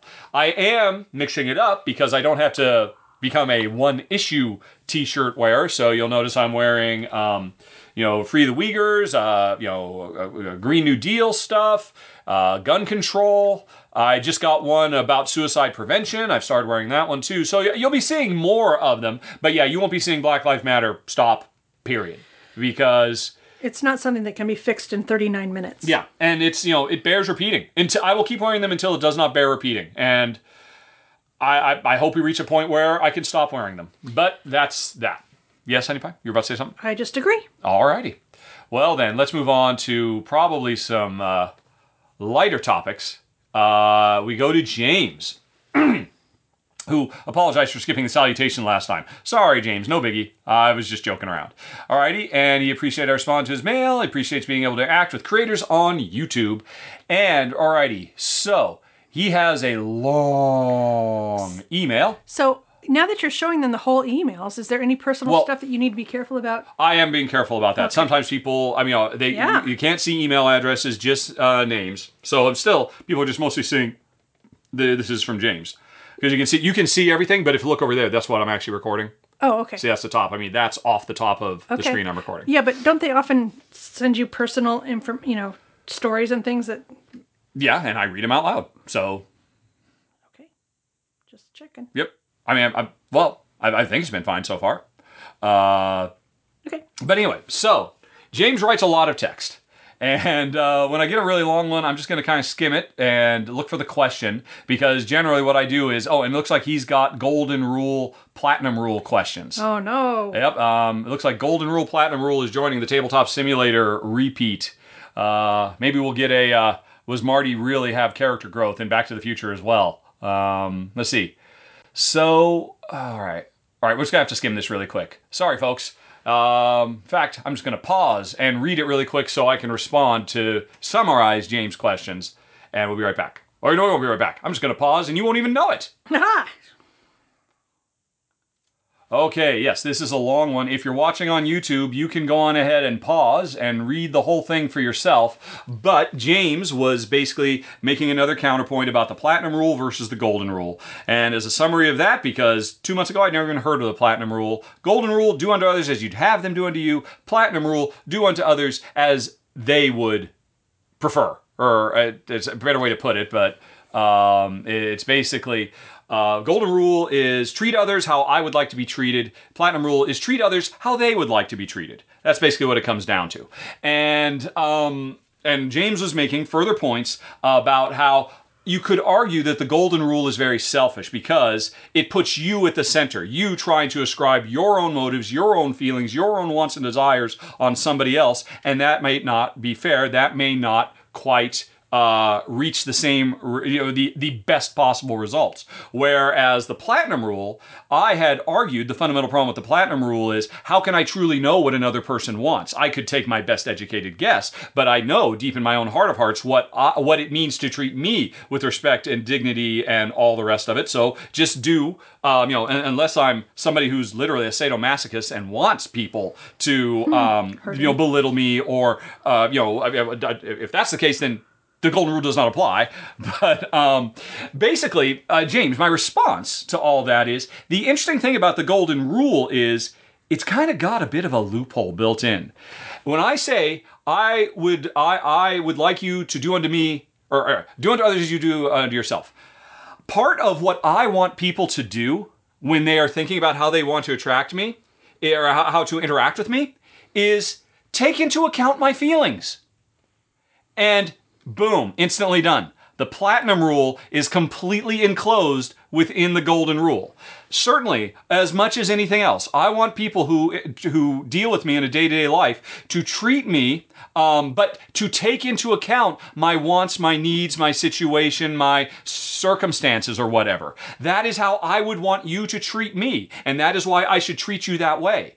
So what the Golden Rule is saying, part of it is also take into account the needs of other people because you want that for yourself. That is the definition of the Platinum Rule. So boom, boom, I think I have once and for all solved the Gold Platinum Rule in that they are really very simpatico. And hopefully that works for you too, buddy. Okay. Then we will move on. Sorry, folks, it was a very long email. You can check out on YouTube if you want to see the whole thing. Because it was very well thought out, very passionately argued. All right.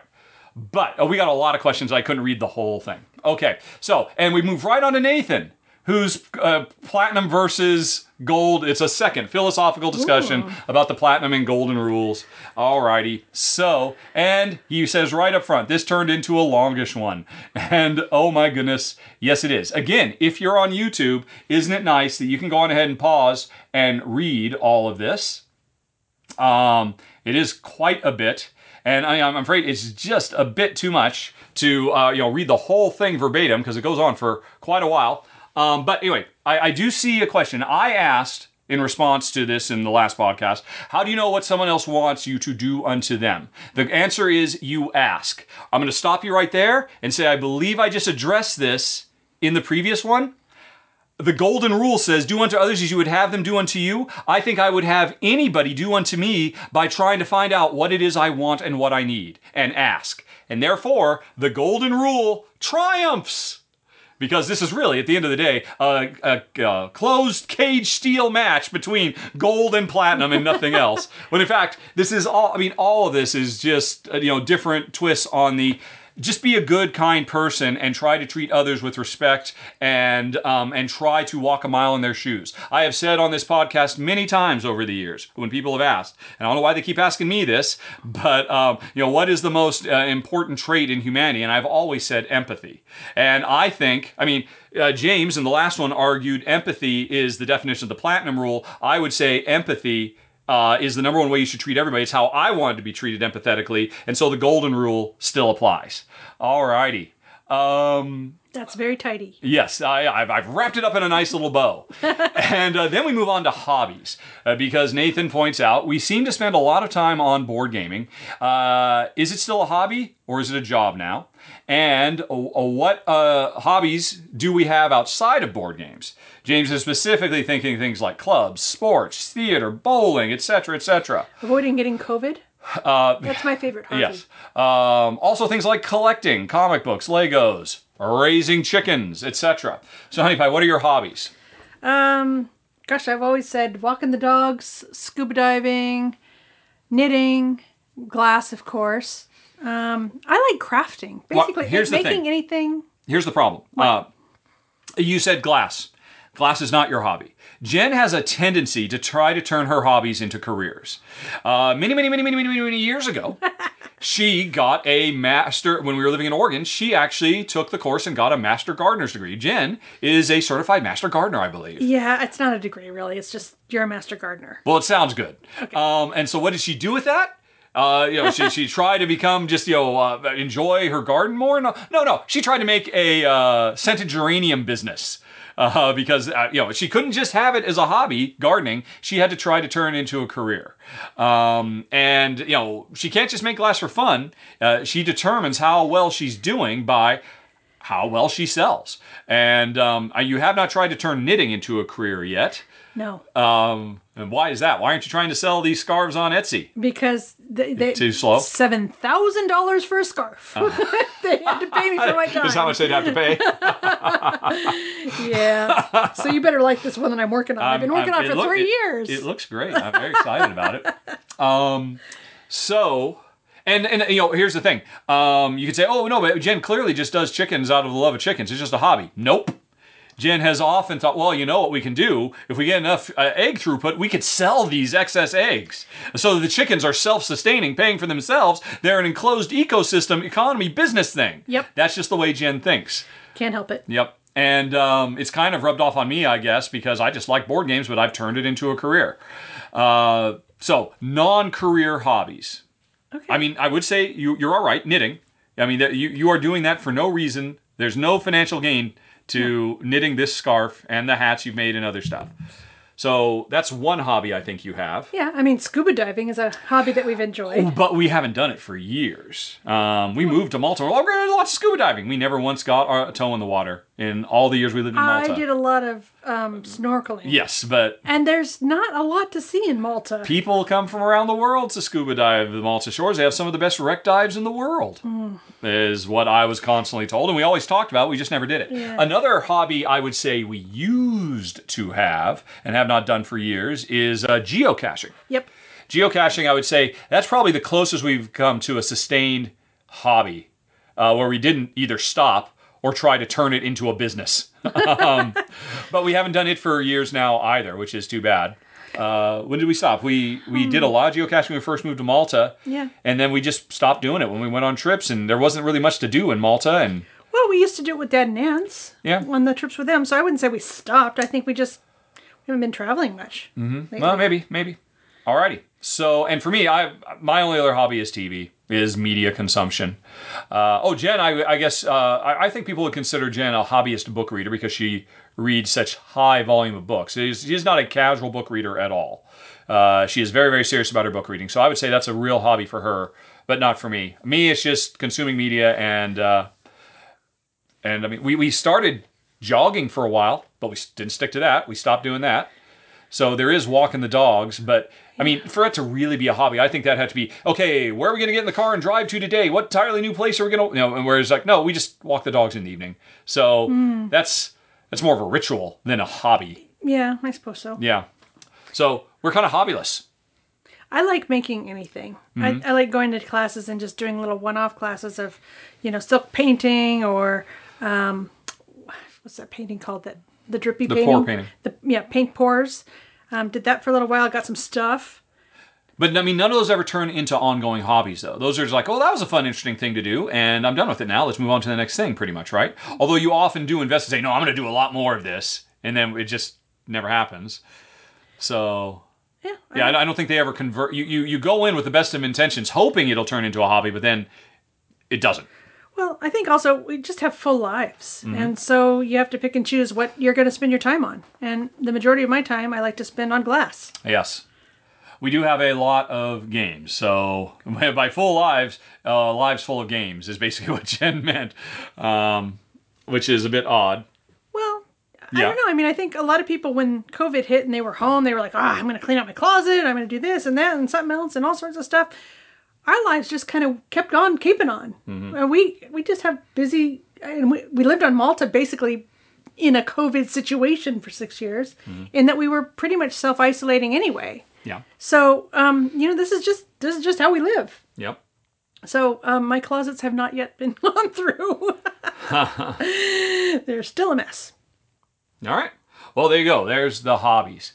Okay, and if we move on, we will come to Tim, who says, he already did his questions, comments, and other mail, but he wanted to send in, send this in its own separate mail. Free to include this in the doggo post, but it's the doggo post, because Tim says, I don't have a dog, I have a Doug, and we call him a sexy so-and-so. He lives in this box. Well, I would say most of him lives in that box. He is clearly expanding outside of his box. He's got plans for outside the box. This, for folks who can't see it, again, as always, go to dogs.rahdo.com or doggo.rahdo.com, and you will see some lovely pictures of Doug. Here he is. He wants you to draw him like one of your French girls. Some Titanic Doug, and this was shortly after we moved into our current town home. He didn't take long to get used to the new place. He is a very saucy boy, it would appear. I'm Doug. All right. Yeah. And so... He's lovely. Yep. So apparently now it's dogs and cats is what we've moved on to, especially because I didn't mention this in the last one, but on the previous one, Nathan, in addition to asking about gold and platinum and hobbies, had some cat pictures as well. Well, you didn't show me the cat. I know, because I knew this other one was coming, and so I just tied it all up into one. Okay. That is a cat, and he has descriptions in the next one. So this, I believe he said... hold on a second. Let's go to the descriptions because that was in a whole different email. All right. The white one is a stray that comes in to steal food occasionally. I'm trying to make friends with it. The comma is Gravy, my brother's cat that I'm looking after. And the half and half is Kitty, my rescue cat of 5 years who died early last year. We're very sorry about that, Nathan. Hopefully Gravy is filling in the gap. But so this is the wild cat who sneaks in to steal food and who maybe will become a member of the family. Although, doesn't look like he trusts you. He's looking a little suspiciously. Definitely giving you the side eye. And again, folks, these are at dogs.rahdo.com, these cat pictures. And then this is the watching the comma, so that must be the shape of the cat. It's a comma. That's cute. Yeah. And then we're very sorry. Oh, he's man, lovely. Yeah, that was the best kitty pick. Alrighty. Well, thank you for sharing that, Nathan. All right, and so we had that, and then we also had Doug. Doug is awesome too. Doug is lovely as well. But that was just a brief picture sojourn. Let's get back to Marlon, who has some political questions and some stuff. Alrighty. Do you think there's a way back now that the political boundaries we used to know since the old way, back to the political boundaries we used to know since the old ways crumbled? Will Trumpism last? Sadly, Joe Biden didn't add Andrew Yang to his cabinet, which I guess is a separate thing. I would like to think it's a bit of a fever dream. I think while it's, there was an underlying issue and there continues to be an underlying issue, which I talked about before, this generational stance that the Republicans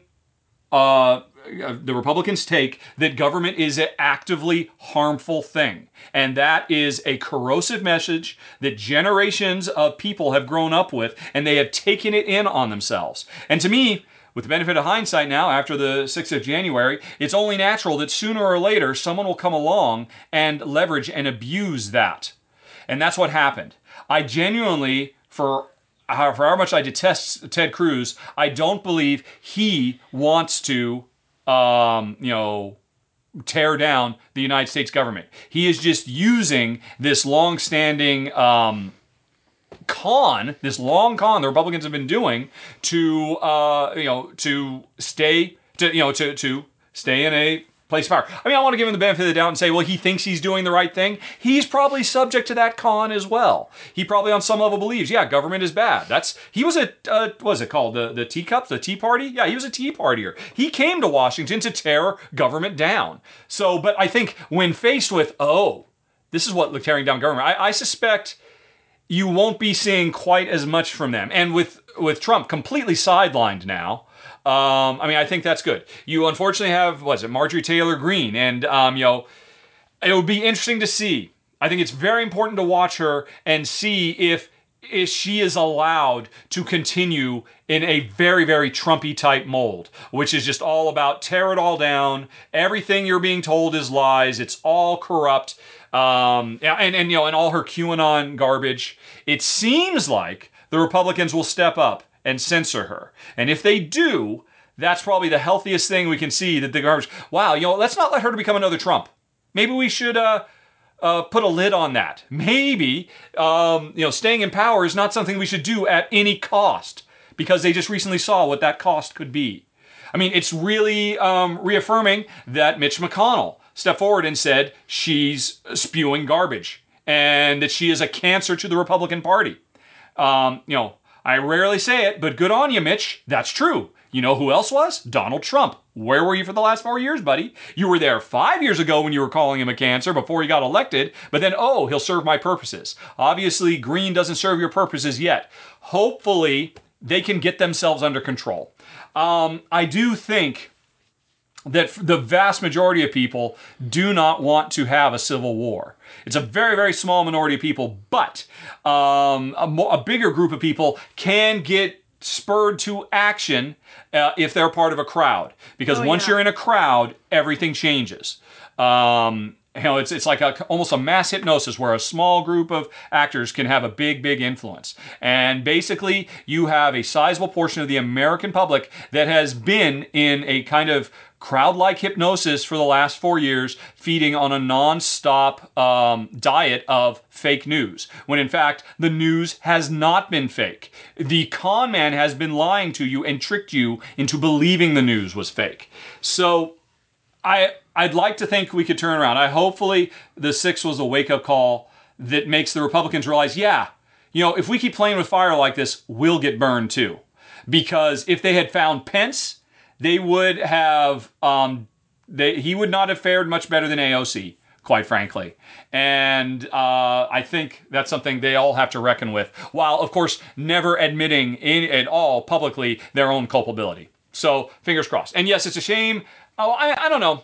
To hear Yang say it, he made the choice not to, because he was being discussed, it was ongoing discussions, and he decided, you know what, I can do more as a mayor of New York City than I can as the head of urban development or whatever in the federal government. And I mean, I've heard him say that on his podcast, that was a choice they made, and and it makes sense. I mean, he's a lifelong New Yorker, and it lays the groundwork for him building up to bigger things. And all I can say is, I've never really cared about New York politics before, but I do now. And all eyes turn to New York, and we'll see what happens.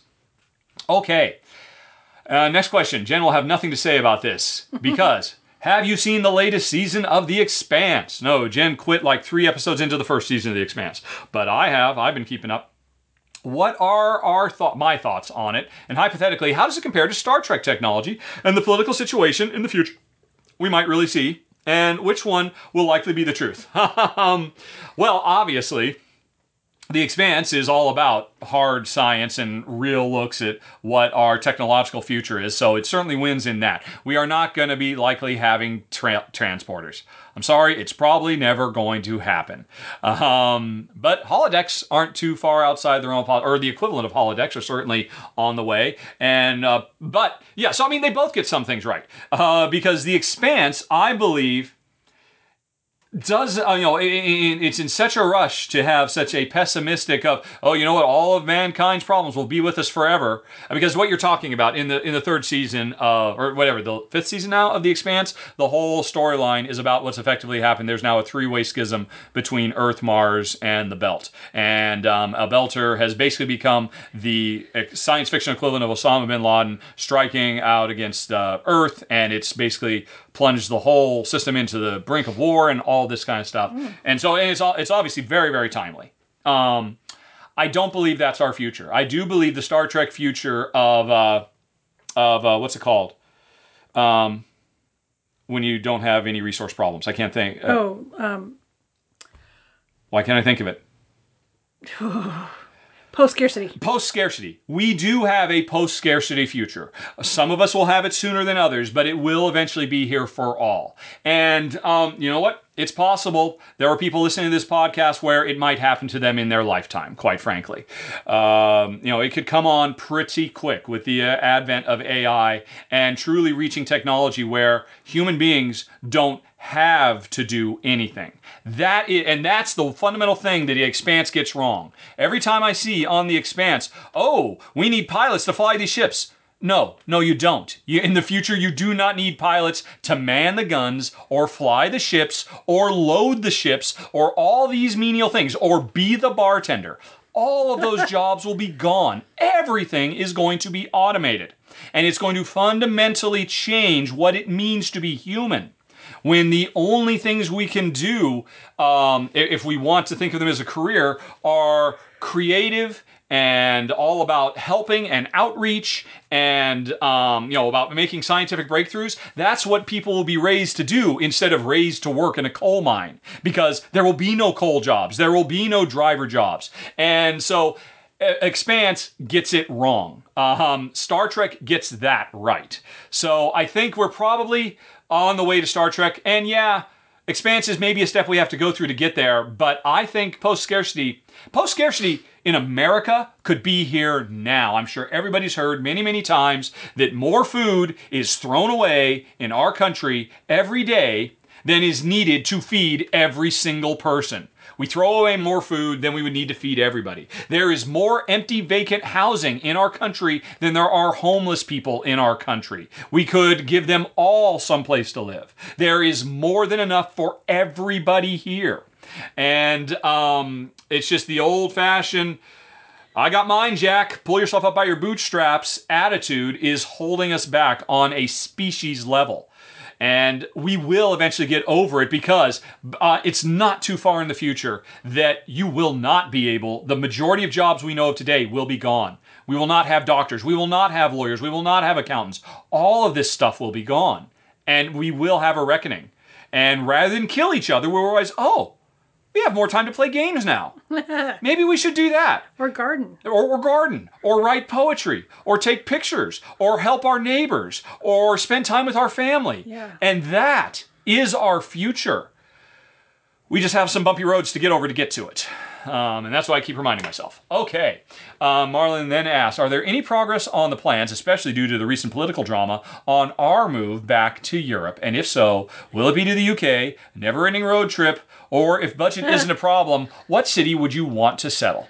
Ooh, well, I don't know that we can settle outside of England anymore because we're not EU citizens. So that may have just been taken away from us. And I believe Americans can only spend 3 months in any one of the European countries at a time. But we're not American, we're British. Yeah, I don't know what the rules are going to be. Yeah. Yep. I don't know if they've even sorted that out yet. But so that kind of put a kibosh. When we became British citizens, we thought this is great because now we could live in France, we could live in Italy, we could live in Spain, whatever. It's all fine. Yeah. It was very, very exciting future. Yep. Except for a whole bunch of conservatives in England who basically conned a bunch of people based on racist issues into voting against their own best interest. And, what do you know, we voted against our interests as well. Yeah. Trump is an aberration. Brexit is a systemic wound. It's a much bigger problem than Trump would ever possibly be. Trump always had an expiry date. Brexit does not. Brexit is going to just continue to hurt everyone in the world on some level because it's the opposite of what we need to be doing as a species. Yep. Coming together. Coming together. Yep. Yep. We are stronger and better together and working together and cooperating. And every school kid knows this. But Nigel Farage seems to have not gotten the memo. But anyway, regardless. So, right, getting away from the politics. What's the show? There's a Walking the Devon and Cornwall Countryside with Julia Bradbury, I think. Or We've words been to that enjoying effect. that, yeah. Which is just Julia Bradbury walking around Devon and Cornwall. Yep. And seeing people and talking to people. And that's like UK porn for Jen. Every episode she just brings up British equivalent, hot pads, websites. Okay, what are houses going for in that area? I did. Yes, she does. I did, yeah. So, I think actually I loved living in England though. And there's so much of England I haven't seen yet. And I think it's the sense of history maybe, or the sense of timelessness that England has that is so attractive to me. And I don't have that same feeling about America because it's a much younger country. Mm-hmm. So as much as I've been enjoying living in America and living in Washington State, the beauty and the mountains and the sea and the greenery and all sorts of wonderful things. Yeah, it's been wonderful. I still think not maybe. My heart still belongs to England. I would like to propose, as I have on several occasions, thinking a bit more northward. How about the Scottish Glens and the Highlands and the Lochs and all that? Because I would personally rather move back to England and while we still can, take up residence in Scotland, do our time there to get Scottish citizenship in time for the inevitable breakup of Scotland leaving the UK. I think it'll happen in our lifetime so that they can rejoin the EU. And I would like to ride on their coattails. Never mind the fact that my favorite accent in the world is Scottish. I just love listening to Scottish people all day long. I was so happy working with Jen and John and Angus at Lionhead. I just talk to me. I don't care what your problems are. I'm not going to fix them. I just need you to tell me what your problems are, and I'll be a good listener. I can't even understand what you're saying. I cannot understand you, but I didn't. I can. Yeah. Right. So, yeah, I wouldn't mind Scotland, except it's cold. But it won't be. 50 years from now, South England is going to be very unpleasant. South of England is going to be like south of France, south of Spain, and true. Scotland is going to have the climate you want from England. Do you think the midges will go away? The midges are a problem. I think science will solve the midges eventually. Okay. Maybe we'll just walk around wearing like beekeeper outfits. There you go. Midge outfits. Yeah. But yeah, I think we're definitely, although I wouldn't mind also coming back here, say, in the wintertime or something and spending some time in the States in England's winter, because it is a bit dreary, darling. Well, like I said, give it 30 years. Okay, that's true. It'll be a very different situation. Yep. But right. if budget isn't a problem, if budget isn't a problem, citizenship isn't a problem. Yeah. Well, I mean, quite frankly, if budget doesn't exist, citizenship is not a problem. Pay enough money, you can live wherever you want. Yeah. We could have bought Maltese citizenship. Yep. which then we would have been EU members, and all of this would be moot. Yep. Anyway, I don't know that settling in any one place is on my radar at this point because I haven't found anywhere that I love enough to settle. Other than like I said, my heart does love England. But I would like to spend a sizable portion of time, 3-6 months, get a long let time in Rome. And I would like to do a extended road trip around Italy, meaning maybe a year, just traveling around in Italy, seeing what's to be seen and enjoying all the historic stuff. Why? I mean, we've done a lot of time in Italy. No, not really. We've been done Rome, we've done Venice, we've done Milan, we've done Sicily, I think that's it. Well, there's some areas around Venice and stuff we have also done. Yeah. I just think we haven't had enough time there. All right. And I want to do Florence. I want to do all of the, I guess, sort of Renaissance kind of cities. I would like to spend some serious time there because there's so much to be seen and so much to do. Okay. Yeah. So, but I would like to spend some serious time in Rome. I think I'd like to maybe spend 3 months in Venice. All right. And Jeez Louise, really? I know. I was done with it in a week. I know. I like it. All right. It's beautiful. I'm not saying it's not. Well, for now. That's not true. much longer. That's true. Recently, we saw that Ewan McGregor did a thing about the Northbound or the Stormborn. Yes. And that was all about northern Scotland and Norway and Iceland. That's correct. Yes. And that was really beautiful. So I think I would like to spend a winter up somewhere in there, one of those, maybe northern Scotland, and really just get all hoogly with it. Huglich, yes. What about New Zealand? You haven't said New Zealand. I still want to get to New Zealand, but that seems very low on your list compared to everything you just rattled off. It's very far away. Yeah. It's very far away. So is Malta. No, not really.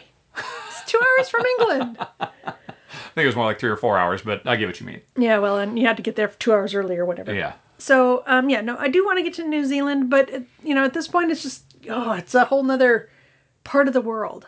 Oh, I want to get to Thailand. Mm-hmm. Yeah. Mm-hmm. There's so much still to do. Okay.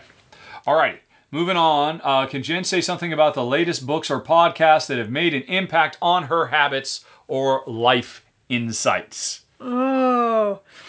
Well, I've just recently started reading again, so I don't really have any latest books to tell you about.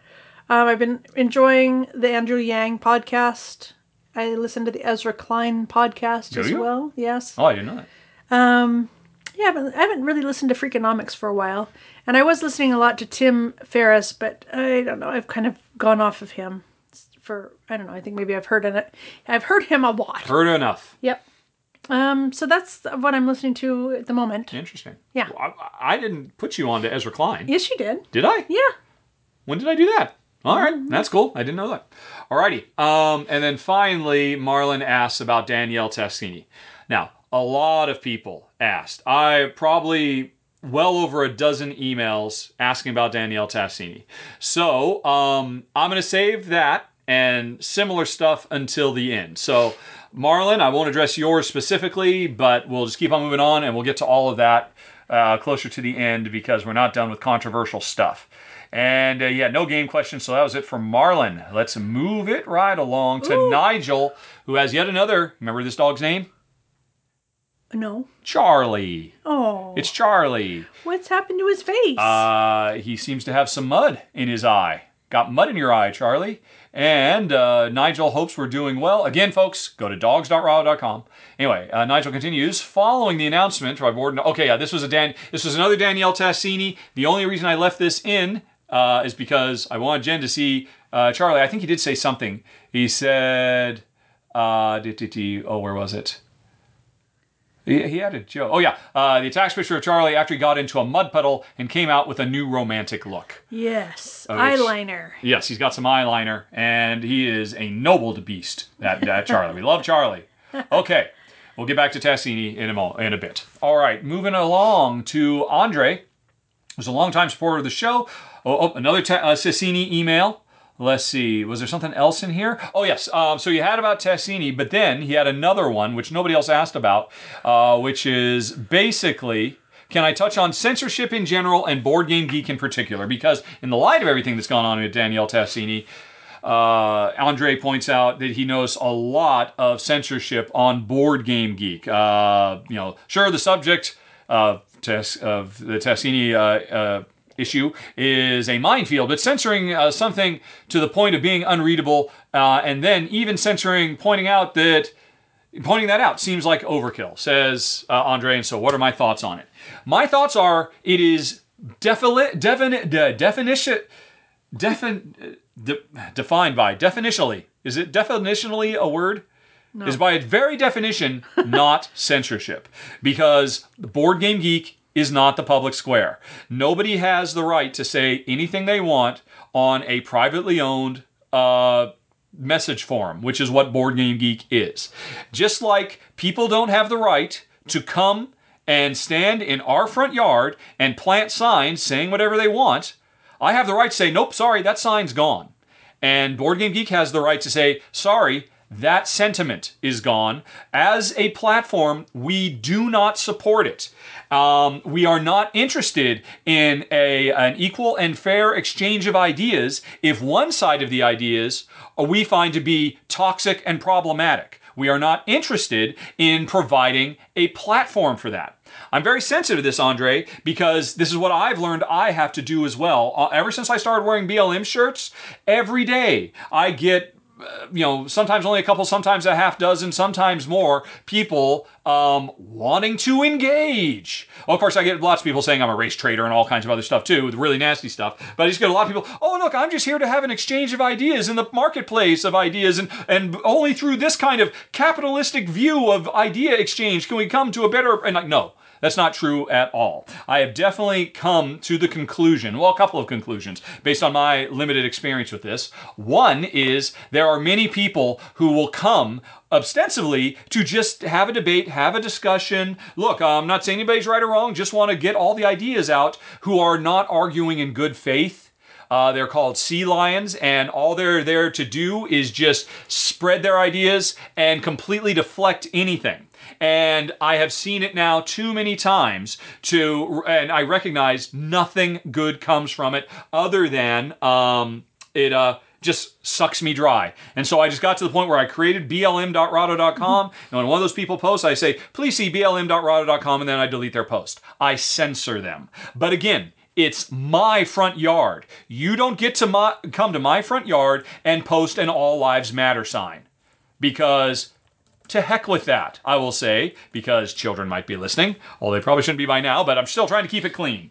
And that's what Board Game Geeks has decided to do as well, and honestly, I do support it. And it's an unenviable position because, I mean, you're right, it makes a minefield of some threads.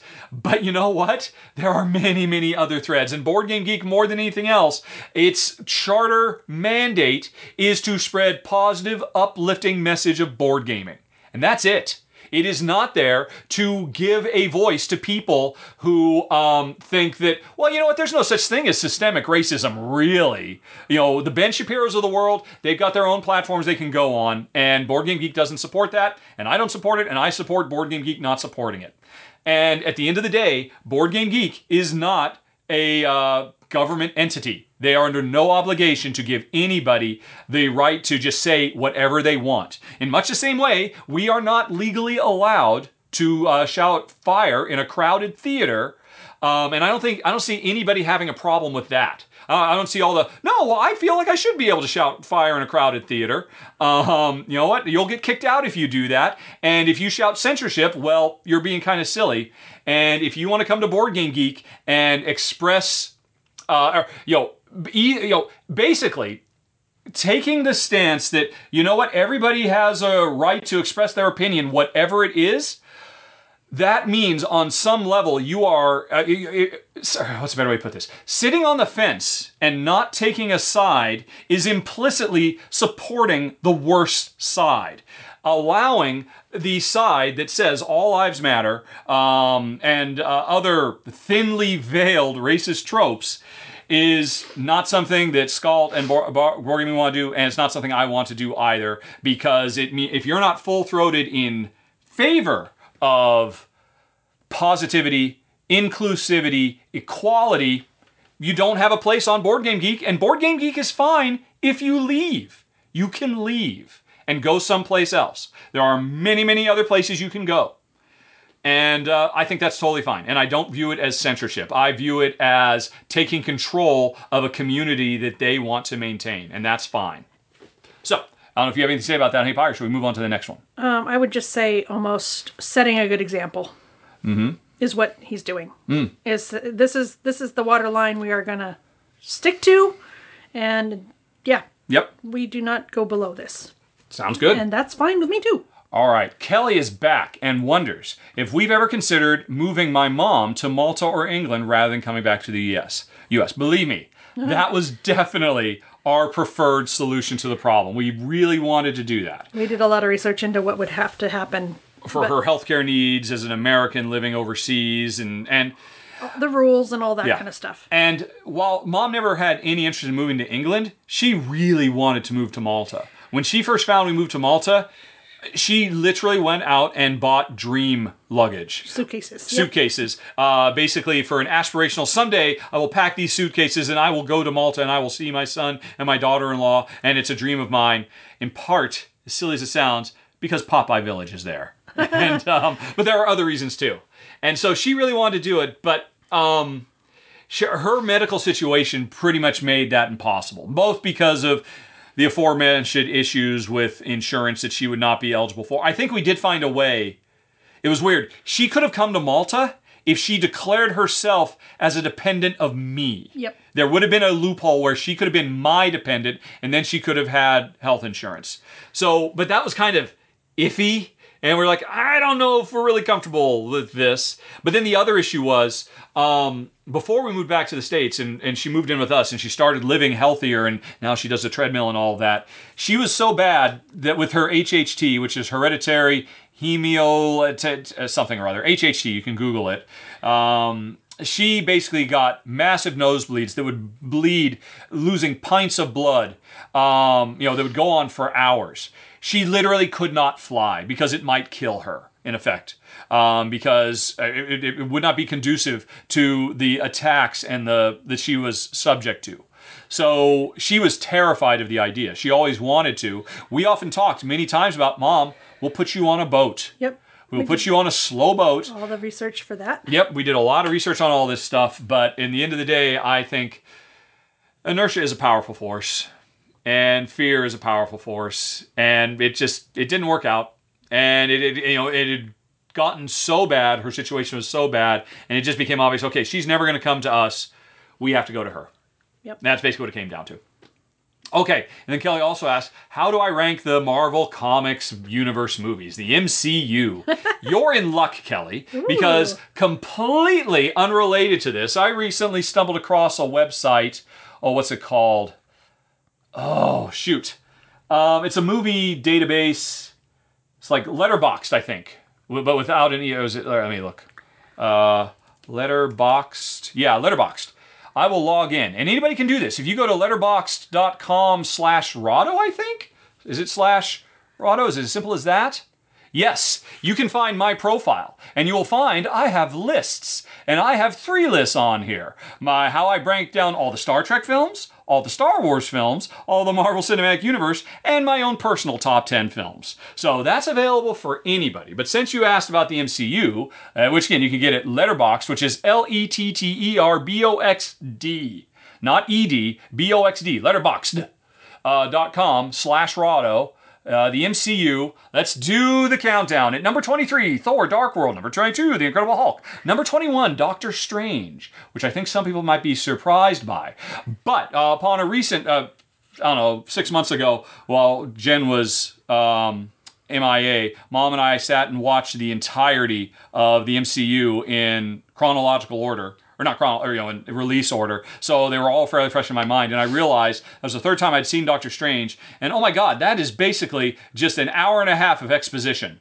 That is just an hour and a half of explainer box. And, I mean, it has very little, the whole do, say, do, don't say or whatever. It was all say, very little do. So I rank it down, even though I like it. I like all of these movies and I love most of them. But anyway, number 21, Doctor Strange. Number 20, Iron Man 2. Number 19, the original Thor. Number 18, Black Panther. Probably another controversial, seeing as how I believe it's the only one that's nominated for an Academy Award, and with good reason. And it's a great movie. The special effects really let it down, because it was such a rush job of a movie, as I understand it. And I really, there were some elements. I mean, obviously everything to do with Killmonger is fantastic. The middle act of, oh, is he dead? I don't know. That was just all kind of a bit rote. So it starts off incredibly strong. Except for the special effects, I think it ends strong. Although the race to Civil War didn't really feel earned. It felt a little exaggerated. It's like, okay, well, we just need to have a big final fight. Let's try to do something different.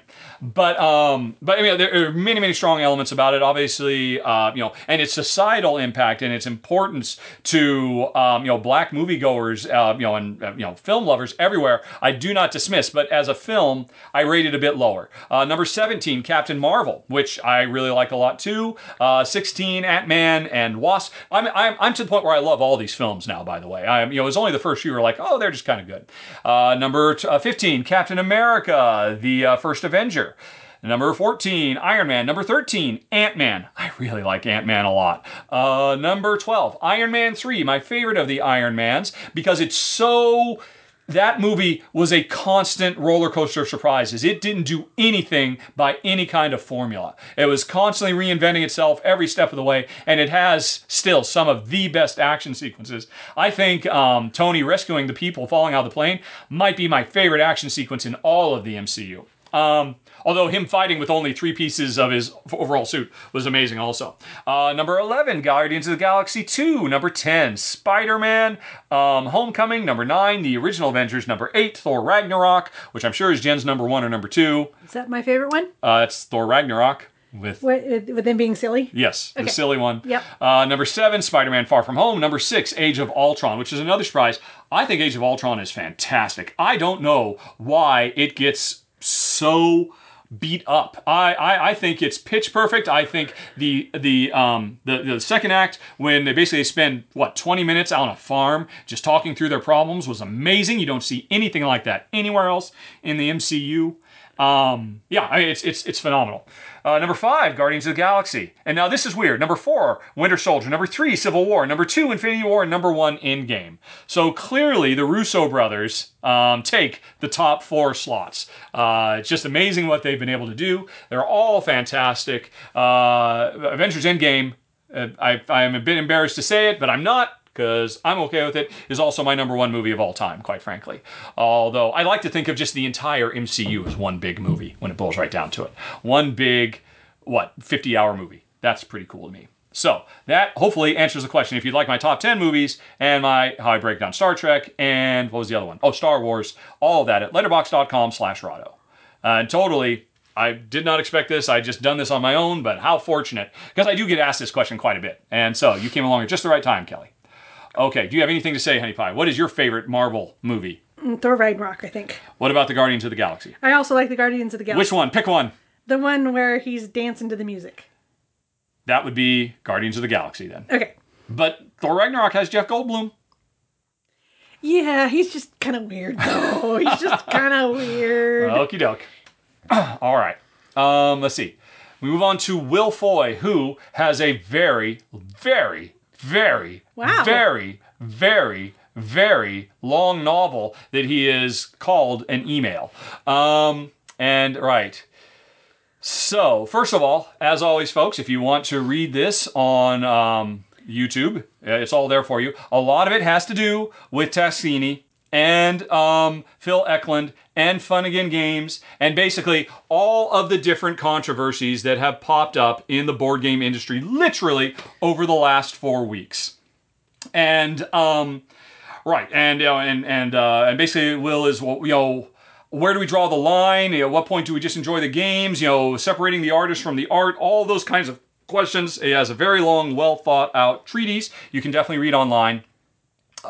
And then, and honestly, I'm going to skip all of this right now because, again, I'm just going to take everybody's Tessini and associated emails and just cover it as one big thing at the end. So, I'll get back to that, but if people want to see it, it's available on the YouTubes. Alrighty. But then Will also has a personal question about sports. And I have actually read this already, and it's very long. And again, pause if you're looking on YouTube right now, and then you can see the second half of it right there. Pause and read some more.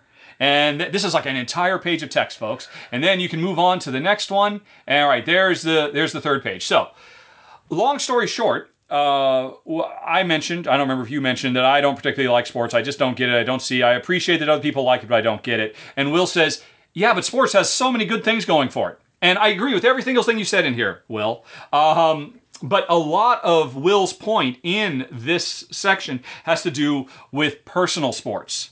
Not sports as a pastime, as an obsession, as a spectator sports versus getting out what there. Do you call it? What's the difference between spectator and personal sports? I know. Exercise. Exercise, yes. And all that's true. When I say I don't get why anybody digs sports, I mean sitting down on the couch for 4 hours and watching a bunch of strangers run from one side of the field to the other. That's what I was referring to. I totally get and understand the benefit to one's life. They get the camaraderie of communal goals and and the support they get from their teammates, and obviously the exercise, the vitamin D from the sun. All of those things are undeniable, and I wasn't referring to any of that when I said, I just don't get sports.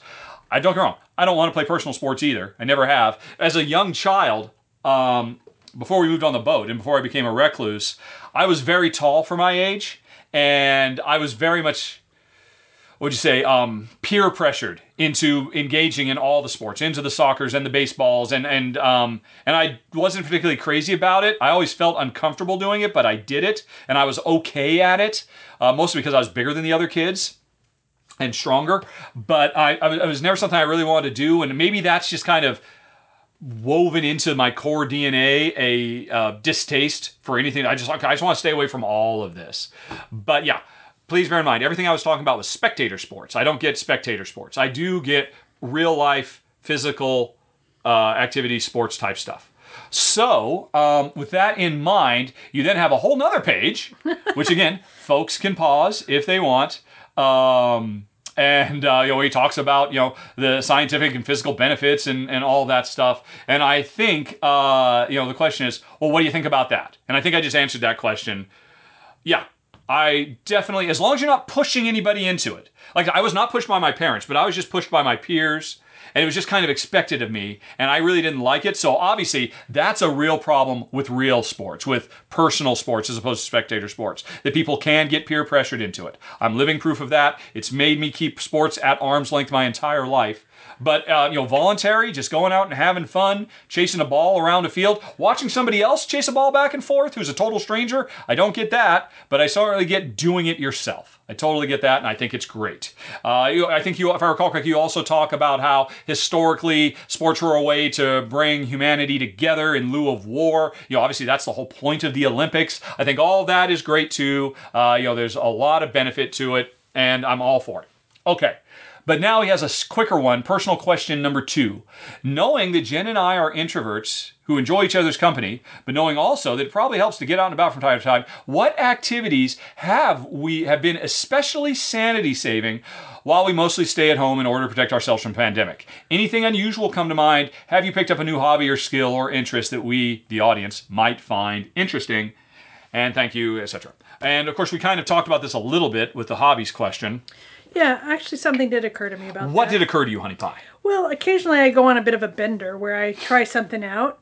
And just lately, I decided I wanted to check out Heritage Grains. Oh, yes, So I bought some from an internet website and just started making bread with it to see if that would actually be something that we could tolerate. Meaning that maybe our problems with grains are the modern ones that have been, mucked about with. And so I would say that's been kind of fun. And I tend to do that anyway with learning, some recipe or going off and doing something, I like to drink. So No. I have also bought something called Brewsy, Brewsy, just recently, and also one for my parents because I think they would enjoy it. And basically, it's yeast, and you stick it in juice, and it makes alcohol, and so you can make your own stuff. And I thought, oh, that sounds fun because I've tried doing it in the past, just using wild yeast and things like that. So I would say that's kind of fun. Okay. Not that you do any of that outside. What do you So, mean? I mean, well, we moved on to your hobby-ish type stuff to do outside. No, it's But, anything during the No. He said, "What? It's all because his whole thing was about outside and doing sports and stuff like that." Oh no, you're right. You're right. Okay, I was reading between the lines. Right. No, but that's why get out from time to time. You don't get out to make bread. I don't know. I guess. So Anyway, it's kind of follow like up taking to a the little previous mental question. break. Follow up to the previous question. Yeah. Jen has been hobbying with yeast. Yeast-related activities. But to Will's specific one, stuff that gets us out of the house from time to time as a sanity-saving measure to get away from being cooped up. And we don't need that as a sanity. I don't know. I don't at all. Do you find being cooped up to be problematic? I think because my studio is out of the house, that helps a lot.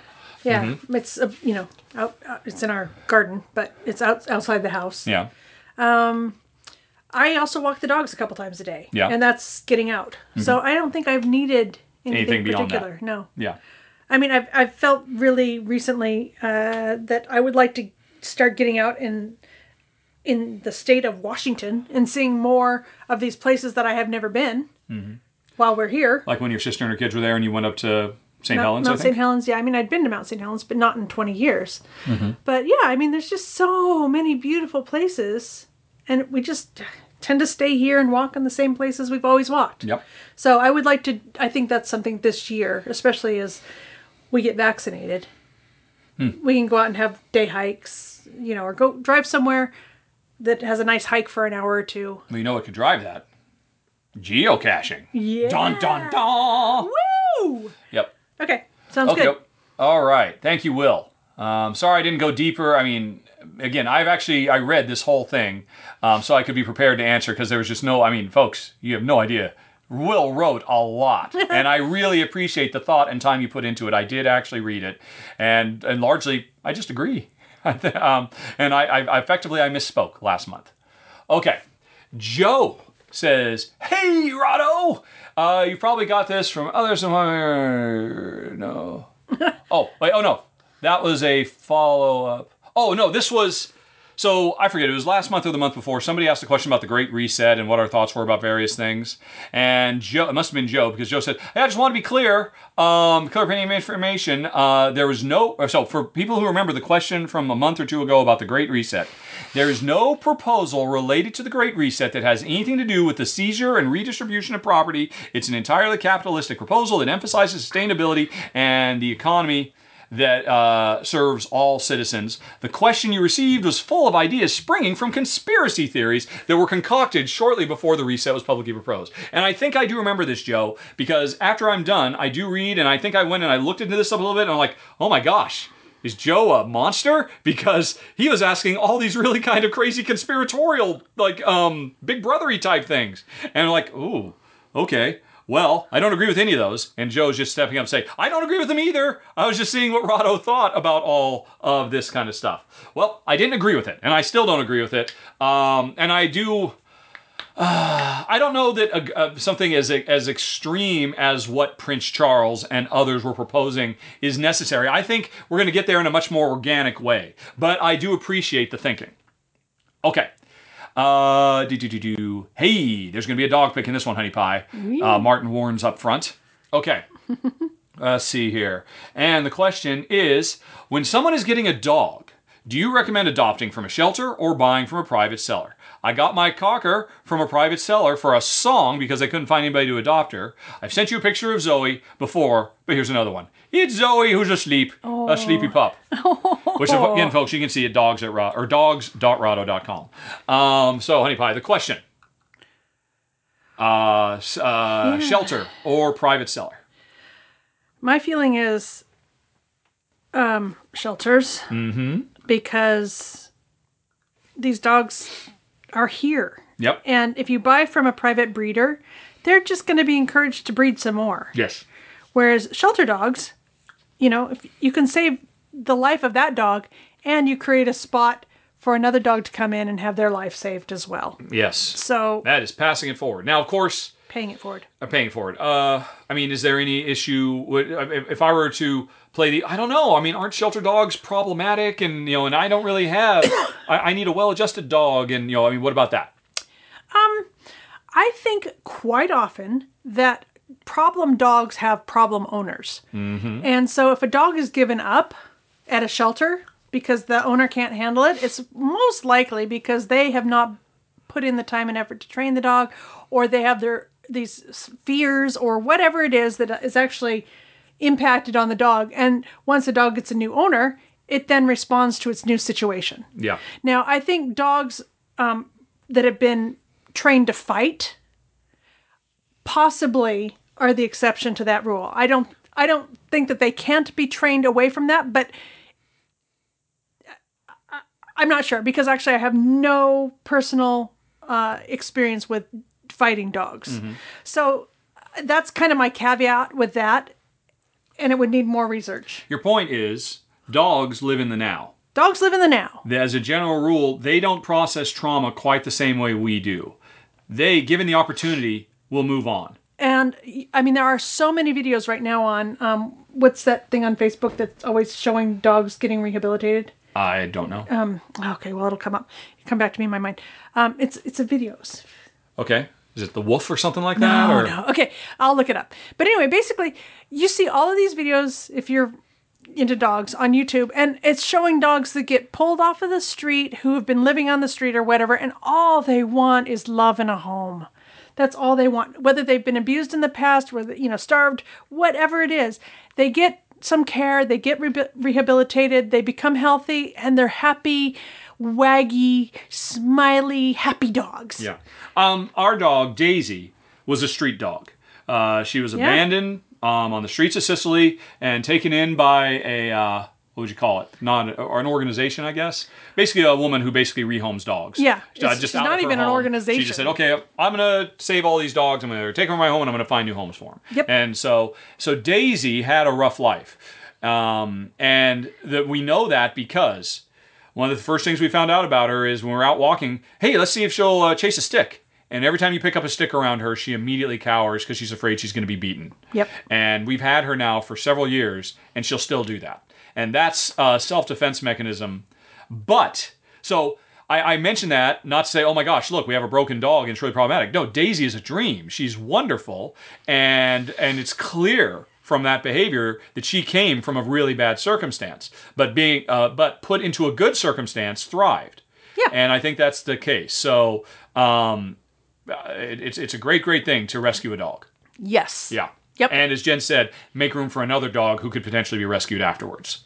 That's a good way to put that too. Yep. And also, you don't want to encourage a behavior. That basically giving somebody money is encouraging that behavior. Yeah. So if you're buying from a private seller, they have absolutely no reason not to breed their dogs again and create more of an overpopulation problem. Mm-hmm. Yep. Although that's how you got Zoe, and Zoe looks awesome. So, right, and actually we bought our first dog, Scuttle. Mm-hmm. We got her from an ad in the paper. But that was from literally somebody, oh, my dog got pregnant. Dang, what am I going to do with these puppies? That was not an actual breeder situation. And that was back in 1992. Yes. That was a long time ago. But we bought Dobby from a breeder. Yes, we did get Dobby from a breeder, and she was the best dog ever. But yeah, but I'm sure that person was a for-profit breeder. And, no choice about it. And we never saw her parents or anything like that. We saw them. Austin, Texas has this thing called Puppy Mania, where breeders. Well, they did, 15 years ago they did. Yeah. Who knows if they have it now? I don't know. But basically there was this corner on a couple of highways, and people would bring their dogs and set up playpens with all of their puppies.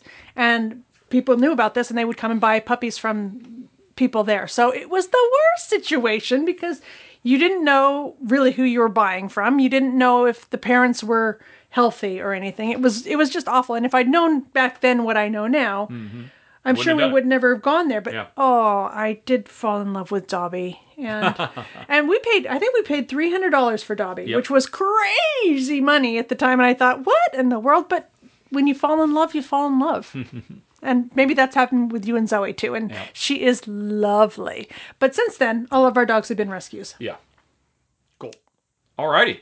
Next, we move on to Melanie, whose dog died last month, remember? Yes. Very sadly. Who thought she was going to have to wait until mid-June to get a new puppy when the breeder's upcoming litter is ready to go. However, her sister is also a breeder of Yorkies too, and she had puppies and was almost ready to go. We thought waiting until mid-June was too long for Yuki, who was lonely.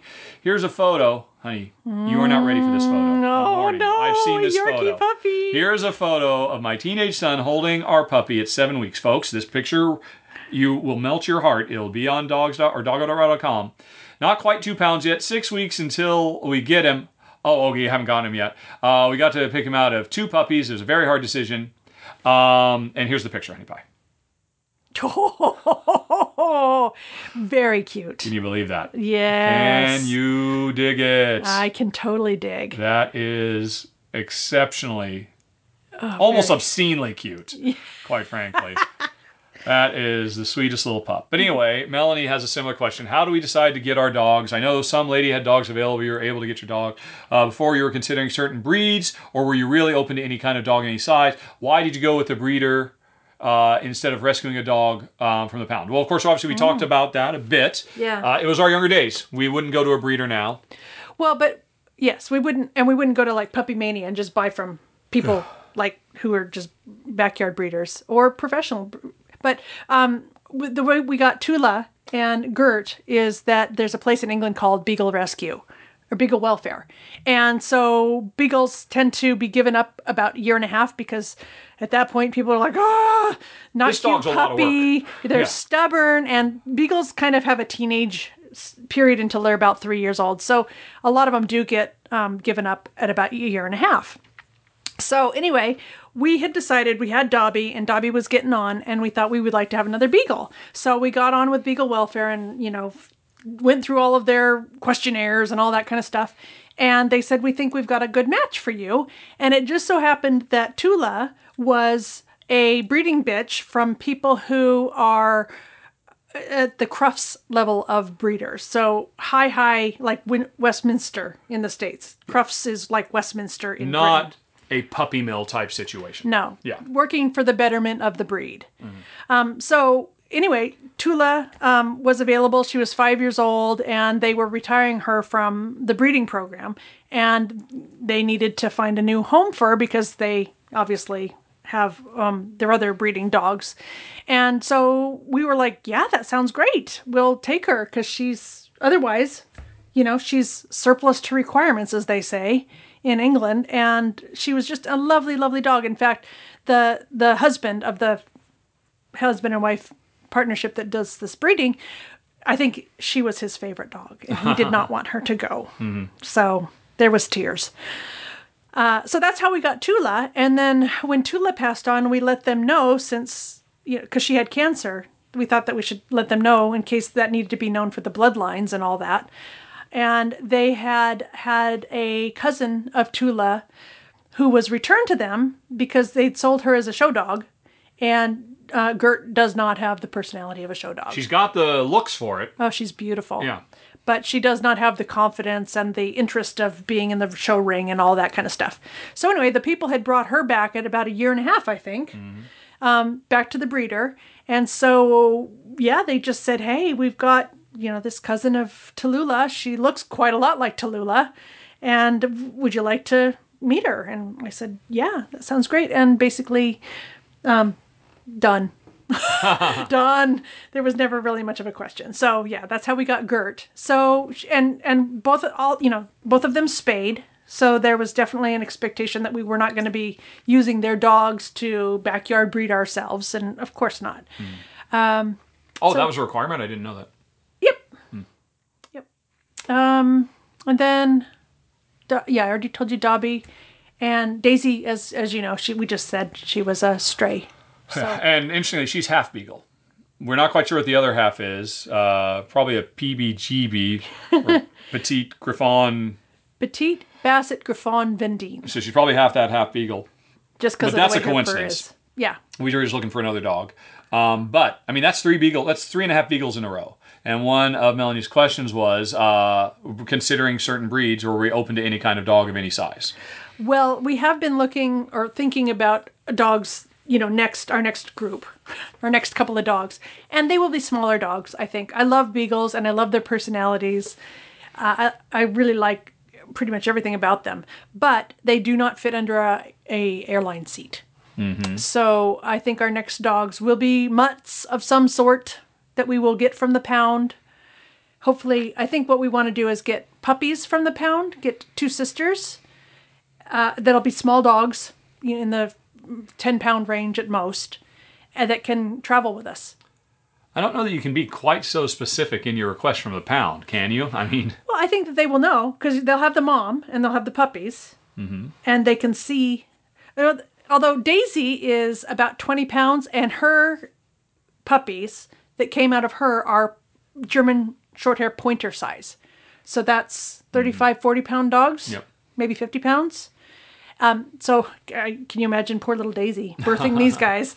Yeah. So I guess it's possible for a big dog to impregnate a small dog. But hopefully that will work out. Okay. And if it doesn't, we'll just have to sort out plain accommodations somehow. All right.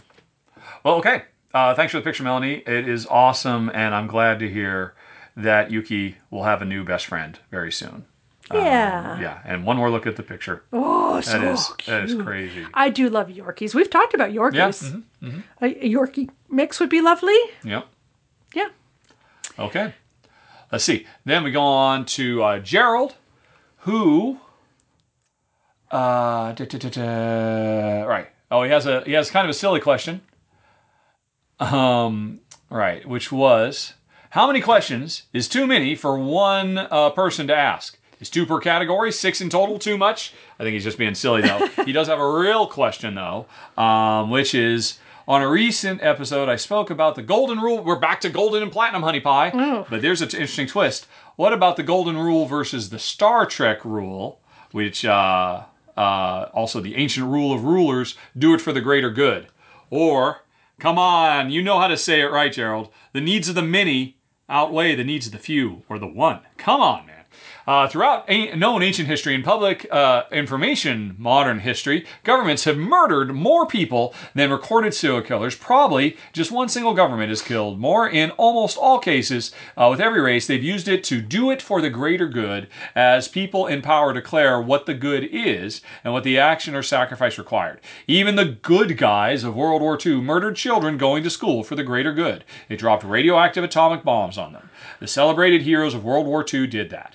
Have you ever thought about this when it comes to the actual ancient Star Trek rule, and which do you think is better and which do you think is more persuasive to motivate people? And as he said, that is a heavy question. He labeled it heavy. It is very heavy. I do, of course, agree with the needs of the many outweigh the needs of the few or the one. I do believe, like anything, it can be perverted and misused. Talking specifically about America, the only country in history that has actually used atomic weapons is in war. I understand the arguments in favor of it, that ultimately more lives were saved than lost because the Japanese military was basically on a suicide mission and we were starving their people to keep the fight going even though it was lost, and they needed to have something to shake themselves out of their mania. And I've heard all of that. But still, I mean, come on, man. Did it have to be 2 major cities? Yes, I know leaflets were dropped in the weeks leading up, warning people, get out of the city. This city is going to be targeted. But those leaflets didn't say, oh, by the way, it's going to be targeted with a science fiction weapon that will do something like, I mean, it's at best, I mean, people say, oh, get out, there's going to be bombs. Okay, well, you know what bombs are. We can handle bombs. There was no true warning. And I think that is a stain on history, and I think it could have been done better. I think, you know what? Hey, that first bomb, you could have dropped it on an unoccupied area and let everybody see. I mean, I'd rather you not drop the bomb at all. Don't get me wrong. I appreciate there were exceptional extenuating circumstances that the brightest minds of the time felt it was absolutely necessary to stop Japan from killing itself, basically, because they were going to run their people into the ground and never stop fighting. And in fact, the military, as I understand it, never did stop. It was after the second bomb was dropped that the emperor himself stepped forward and said, yeah, I've been mostly ceremonial, but this is over. We're stopping this now. Or things like that. I think that's, I don't know, I saw a documentary about this years ago. I think it was something like that. I might have elements of it wrong. I do still wish they'd found a better way to do that. They had cameras. They could have made public what they were about to... They could have said, hey, look, here's what we're doing. We're going to drop this on Nagasaki or Hiroshima next week. Everybody out now or surrender now. They didn't. They needed the element of surprise for maximum effect. And I don't think dropping leaflets saying, hey, by the way, we're going to drop some bombs on you next week was good enough. Or whatever the particulars of the leaflets were. So, yeah, that's a stain. Oh, by the way, honey, your not that it matters, but your yarn is leaking onto the email. Oh, no! It's green yarn. Here's some yarn. There you go. There's some more yarn for anybody watching on YouTube. Jen is all continuing. the yarn I've got left. Yep, she's getting close to the end. Okay. Sorry for people listening to the podcast, which is the way it's supposed to be because this is a podcast. So, yeah, I guess the needs of the many outweigh the needs of the few or the one is, I think, ultimately the best edict. But you know what? The golden rule can be subverted and twisted and used for ill as well. Anything can. And so I guess that's kind of where I come down on it. What do you think, Honey Pie? I agree with everything you said. Okay. I mean, what else is there to say? All righty. Well, I think that was answering your question. If not, I'm sure you'll be back, Gerald. All righty. Next up, we have... this was Steven. Okay. Steven... Didn't he have 6 questions? Huh? He said he had 6 questions. Oh, no, he was kind of joking around. Oh, okay. All right, so Steven is a doctor in training, a resident in the U.S., and he knows we've talked before about how much we love the healthcare system in Europe versus the U.S. Could we talk a bit more about some of the experiences as a patient we've had comparing the systems, U.S. versus Europe? Fully recognizing that the U.S. healthcare system could be different, better in many ways, and you have the perspective of someone who has lived and received healthcare in both systems, 3 systems in fact, because we've been UK and Malta and the U.S. I just wanted to pick your brains about it. What is something as a person who has been a patient in both of these systems that you would want U.S. doctors to know, because Steven is a doctor? Wow. Okay. Well, one thing that I find amazing about England, and I'm not sure if it's Europe as well, but I would imagine it probably is, is... Well, you can contrast and compare to Malta. Well, we have plenty of I'm just going to experiences there, too. start with this. Okay. So, people in England, doctors, television shows, the Joe on the street, everybody treats bodies like everybody's got one. It's not like in the States where there's so much taboo stuff in the States. I think it might be part of our puritanical hereditary stuff. Yeah. But so there's a show called Healthy Bodies. I don't remember. It's a very popular show. Let me see if I can find it. It's Google is searching UK show about medical oddities with nudity. Let's see if that'll do it. 15 British TV shows that have a shocking amount of nudity in them. It'll probably be one of those. Embarrassing bodies. Embarrassing bodies. Yes. Oh, better careful because you're showing this on. Well, no, this is. I did a Google search. Okay. Oh no, yes. No, that's a safe picture. But it's on the borderline, I suppose, for an American audience. Exactly. But a European audience wouldn't think twice about there being anything wrong. No, but this is the thing. They actually have a big bus or an RV that's been converted over into a kind of a clinic. And it goes around the UK, and people will come, even though they've got the national health system, people will come and they will talk to this television show where they're on TV, they're being filmed. And they will show their weird... Let me show you my anus, because there seems to be a weird growth on it. Could you tell me what it is? And no warning, no blurring out. Nope. Hey, there's the anus on national television. Or penis, or vagina, or breasts, or wherever. I mean, it's all... And it's just because people have bodies. Hey, it's so healthy, and it's so normal. And it begs saying, why are we so Prudish. Yeah, everybody has this stuff. You know, it's all skin. So anyway, I thought And it was very shocking for us to see that show too. I mean, as new Americans, and we're like, "Hey, what's on TV here?" Oh, whoa, okay. that guy just showed us his thing. So anyway, I thought that was definitely worth mentioning. It would be nice if everybody just felt like, yeah, these are, and there isn't any shame in the UK about if you've got something that needs sorting out.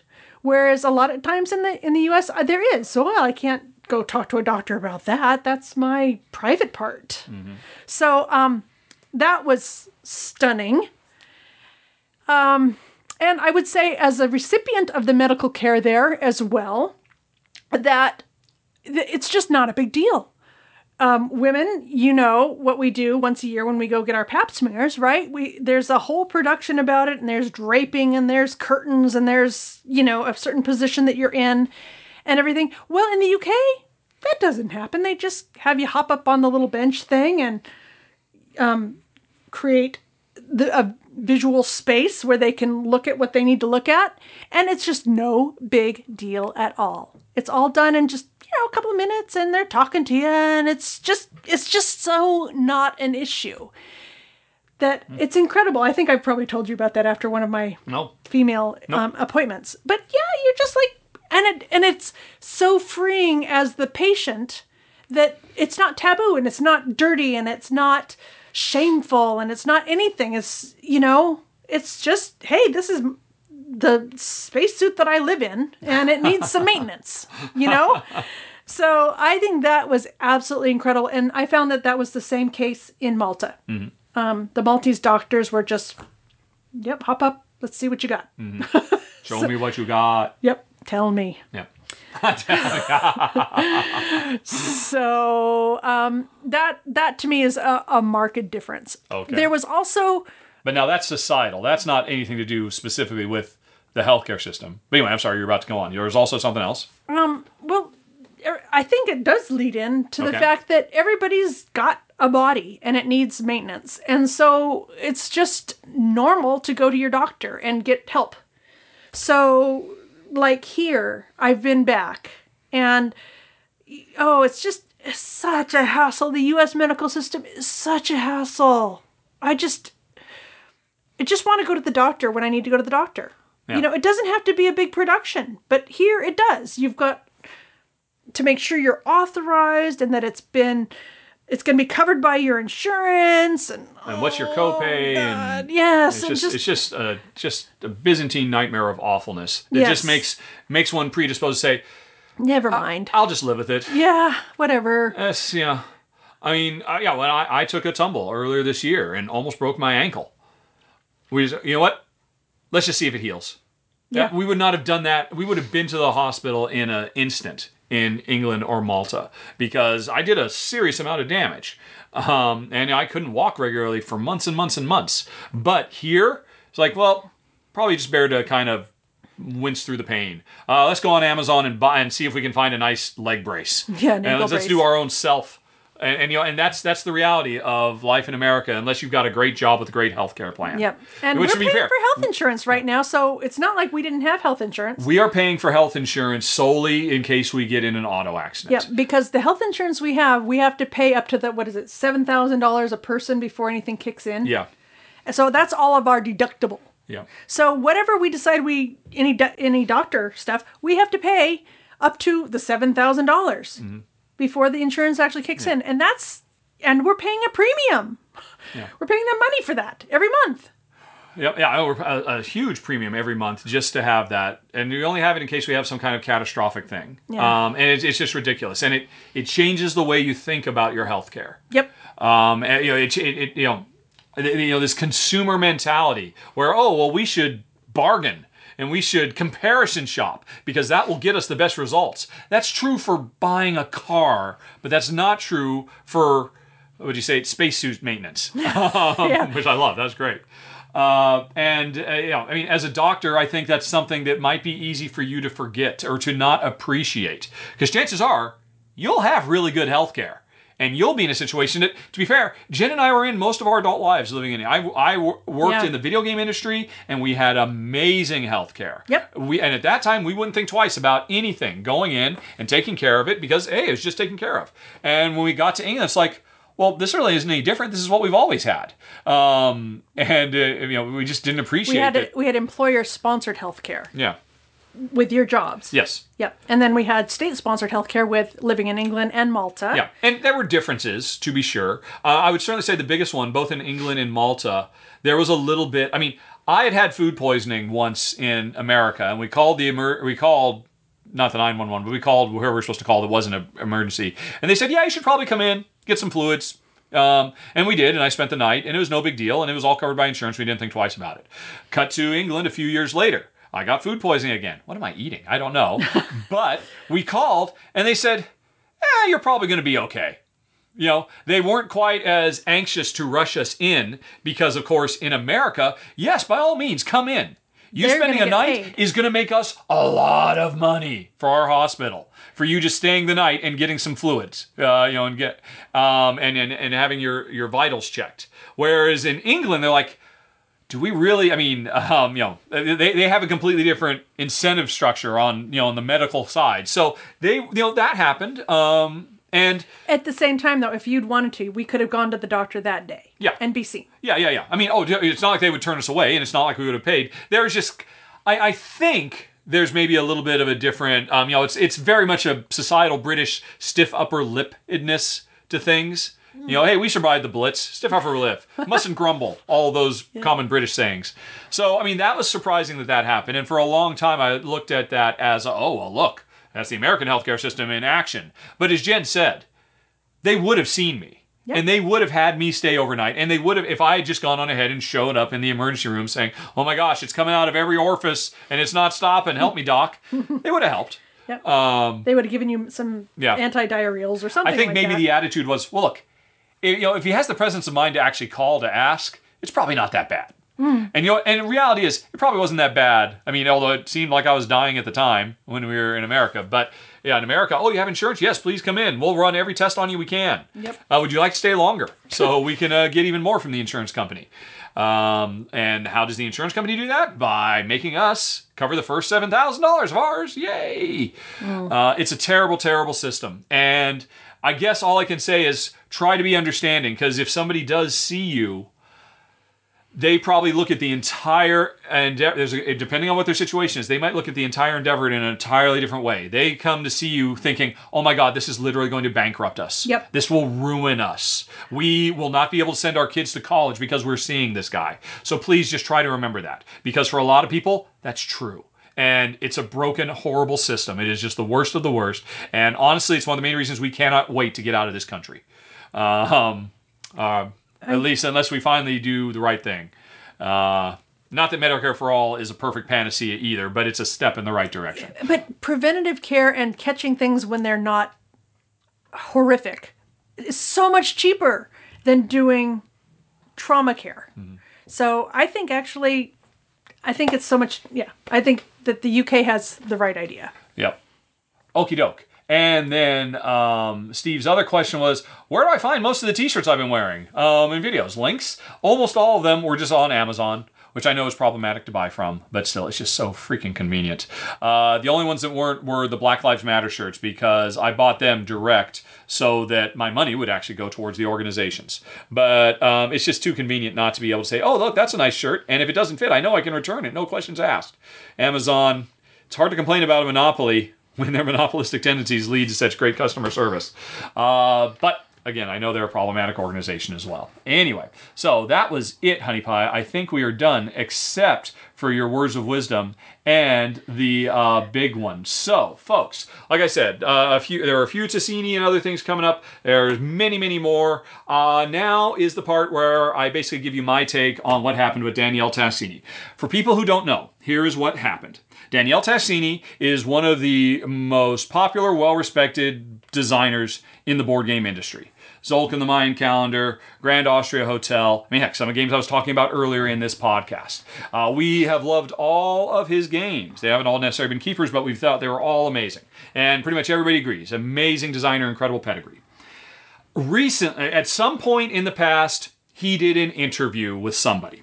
And I don't know where it is. I don't think you can find it anymore. But recently, somebody took a portion, a snippet of part of the Q&A or the question and answer he was doing and sent it to several different board game channels, hoping that one of them would signal boost it. And what was actually said was, it was, ironically, Danielle Tascini trying to make a very strong anti-racism stance. And now, first of all, before I go any farther, please understand, what he said was problematic. I agree with none of it personally. There were two things in his statement. And basically, there is this push in the Dungeons and Dragons community for inclusivity to recognize that, hey, you know what?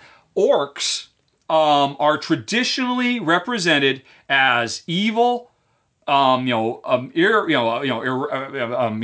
irredeemable monsters, and they're always shown black-skinned or without effect. And there's been a push saying, hey, you know what? That's a little problematic. That kind of makes us uncomfortable. That, the black-skinned race is always pure, unfiltered evil. And, maybe we could revisit that. Just because that's what Tolkien said, and that's the way it was written, and of course Tolkien had certain issues, and there was context. I'm not going down that route, but maybe we don't have to do that anymore. And so that's been a big push going on for a few years now, and Wizards of the Coast have said, yes, we're going to reevaluate this, and we're going to try to be more positive, inclusive, and maybe try to get rid of some of these tropes. So anyway, somebody asked Tascini about this and how he felt about it. And his response was, it's a little silly because, and here's the problem. He was one step removed from I don't even see color kind of a thing. Because his argument was, and it's hard to say what his argument is, because we were reading the original Italian, and it's, even in the original Italian, I've had several people look at it and they say, it's really kind of scatterbrained all over the place. Like, you almost wonder if the entire quote was even there, because there's he kind of shifts tenses in mid-sentences and a lot of weird stuff. But anyway, regardless of all of that, could just be because he was talking and the transcription didn't do justice. But regardless, his attitude was that, black people and orcs are not the same thing. Words to the effect of, black people aren't really even black. At best they have brown skin. And I think this is blown out of proportion. Now, for the record, I disagree with that. But I don't think that was a toxic statement he was making. I believe that was an ignorant statement he was making from somebody who really hadn't thought about it very much and was just going with kind of his gut reaction. And I don't think it actually speaks to him as a person necessarily. But anyway, he said that, and then he tried to reinforce how meaningless black skin is, and why it shouldn't be something that is... See, he was trying to have an anti-racist message. We shouldn't judge anybody by the color of their skin, because color of skin has absolutely nothing to do with intent. That's the underlying message, but he said it in a less than ideal way. But then he tried to reinforce it by talking about context of language. And the example he used is, for instance, I have black friends, and amongst them, I don't give a second thought to referring to them as negri. Which is Italian plural of Negro. So what he said is words to the effect of, you know what? When I'm hanging out with my black friends, nobody has a problem with me saying, hey, my Negro, is effectively but here's the problem. That's the sentence. If you put that sentence through Google Translate, negri will get translated into the N-word. And so what No Pun Included posted, and what everybody immediately jumped to assume the absolute worst of him, that he is a super scumbag, is, when he hangs around his friends, he casually calls them the N-word. Because that's how Google Translate translates it. And now, to be fair, there were plenty of people who are native Italian speakers who came forward and said, you know what? It's just as bad. He might as well have said that. And that's okay. That's enough. A few Italians have said that, yep, he's basically calling his black friends the N-word. He's irredeemable. He needs to be shut down. And there was a huge outcry. He did apologize. I'll come back to the apology in a second. But the next day, his big publishers said, we are not going to work with him anymore. And so literally, his career could potentially be ruined. At least at that point. The story continues. So anyway, here's what I did when I heard about this. because there's one thing I already knew about Daniel Tessier. I've never met him. I've only spoken to him briefly because I gave feedback on a game once and he contacted me on Facebook and said, oh my gosh, you're right.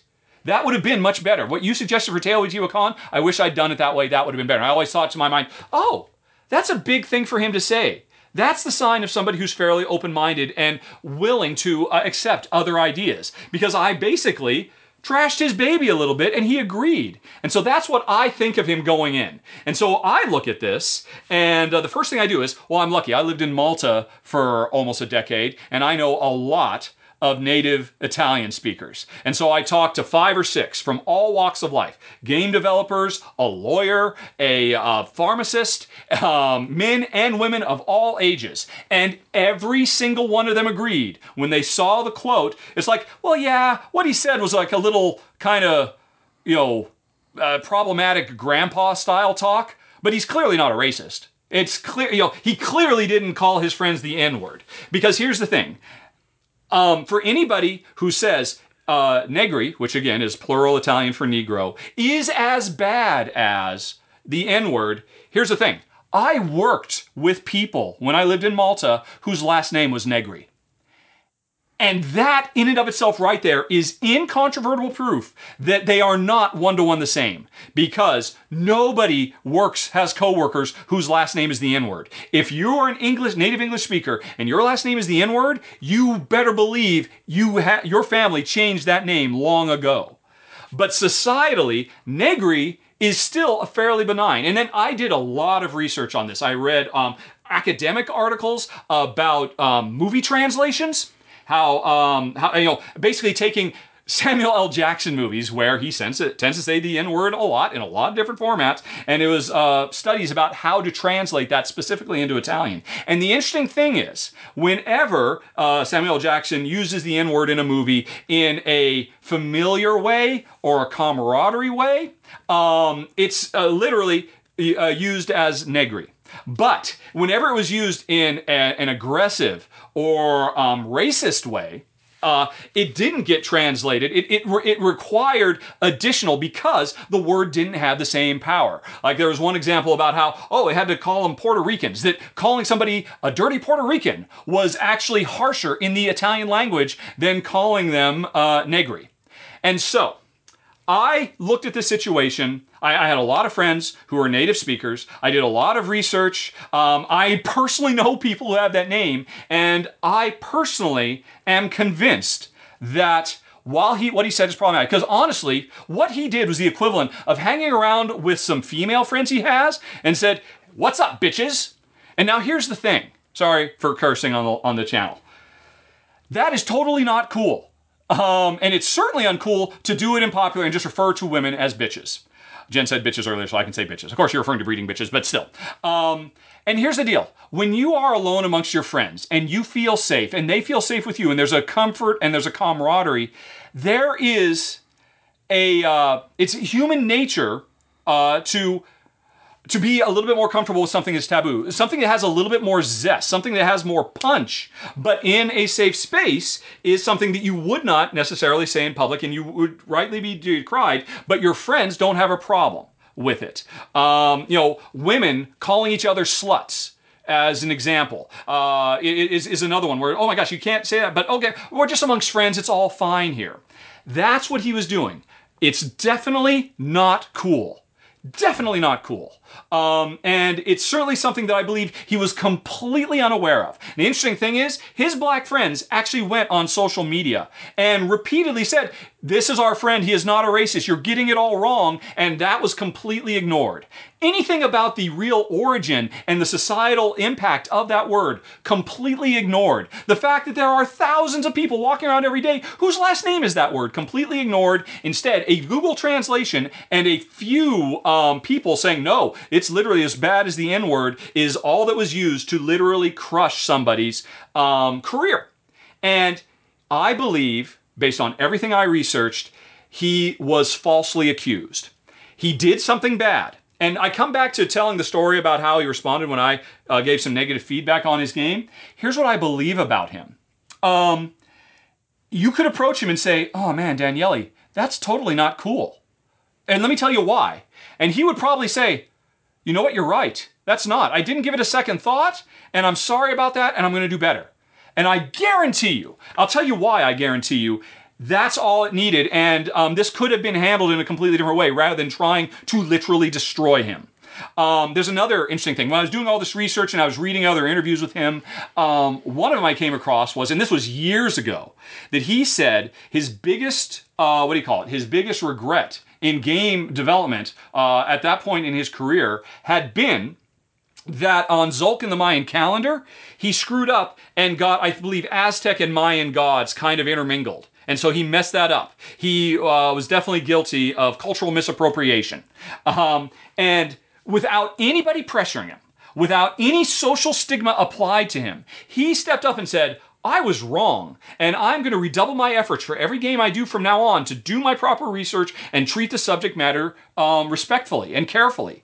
And he always has since then. So that, plus the interaction I had with him where he said, the game would have been better if I'd done it that way, proves to me that he is an open-hearted and open-minded individual.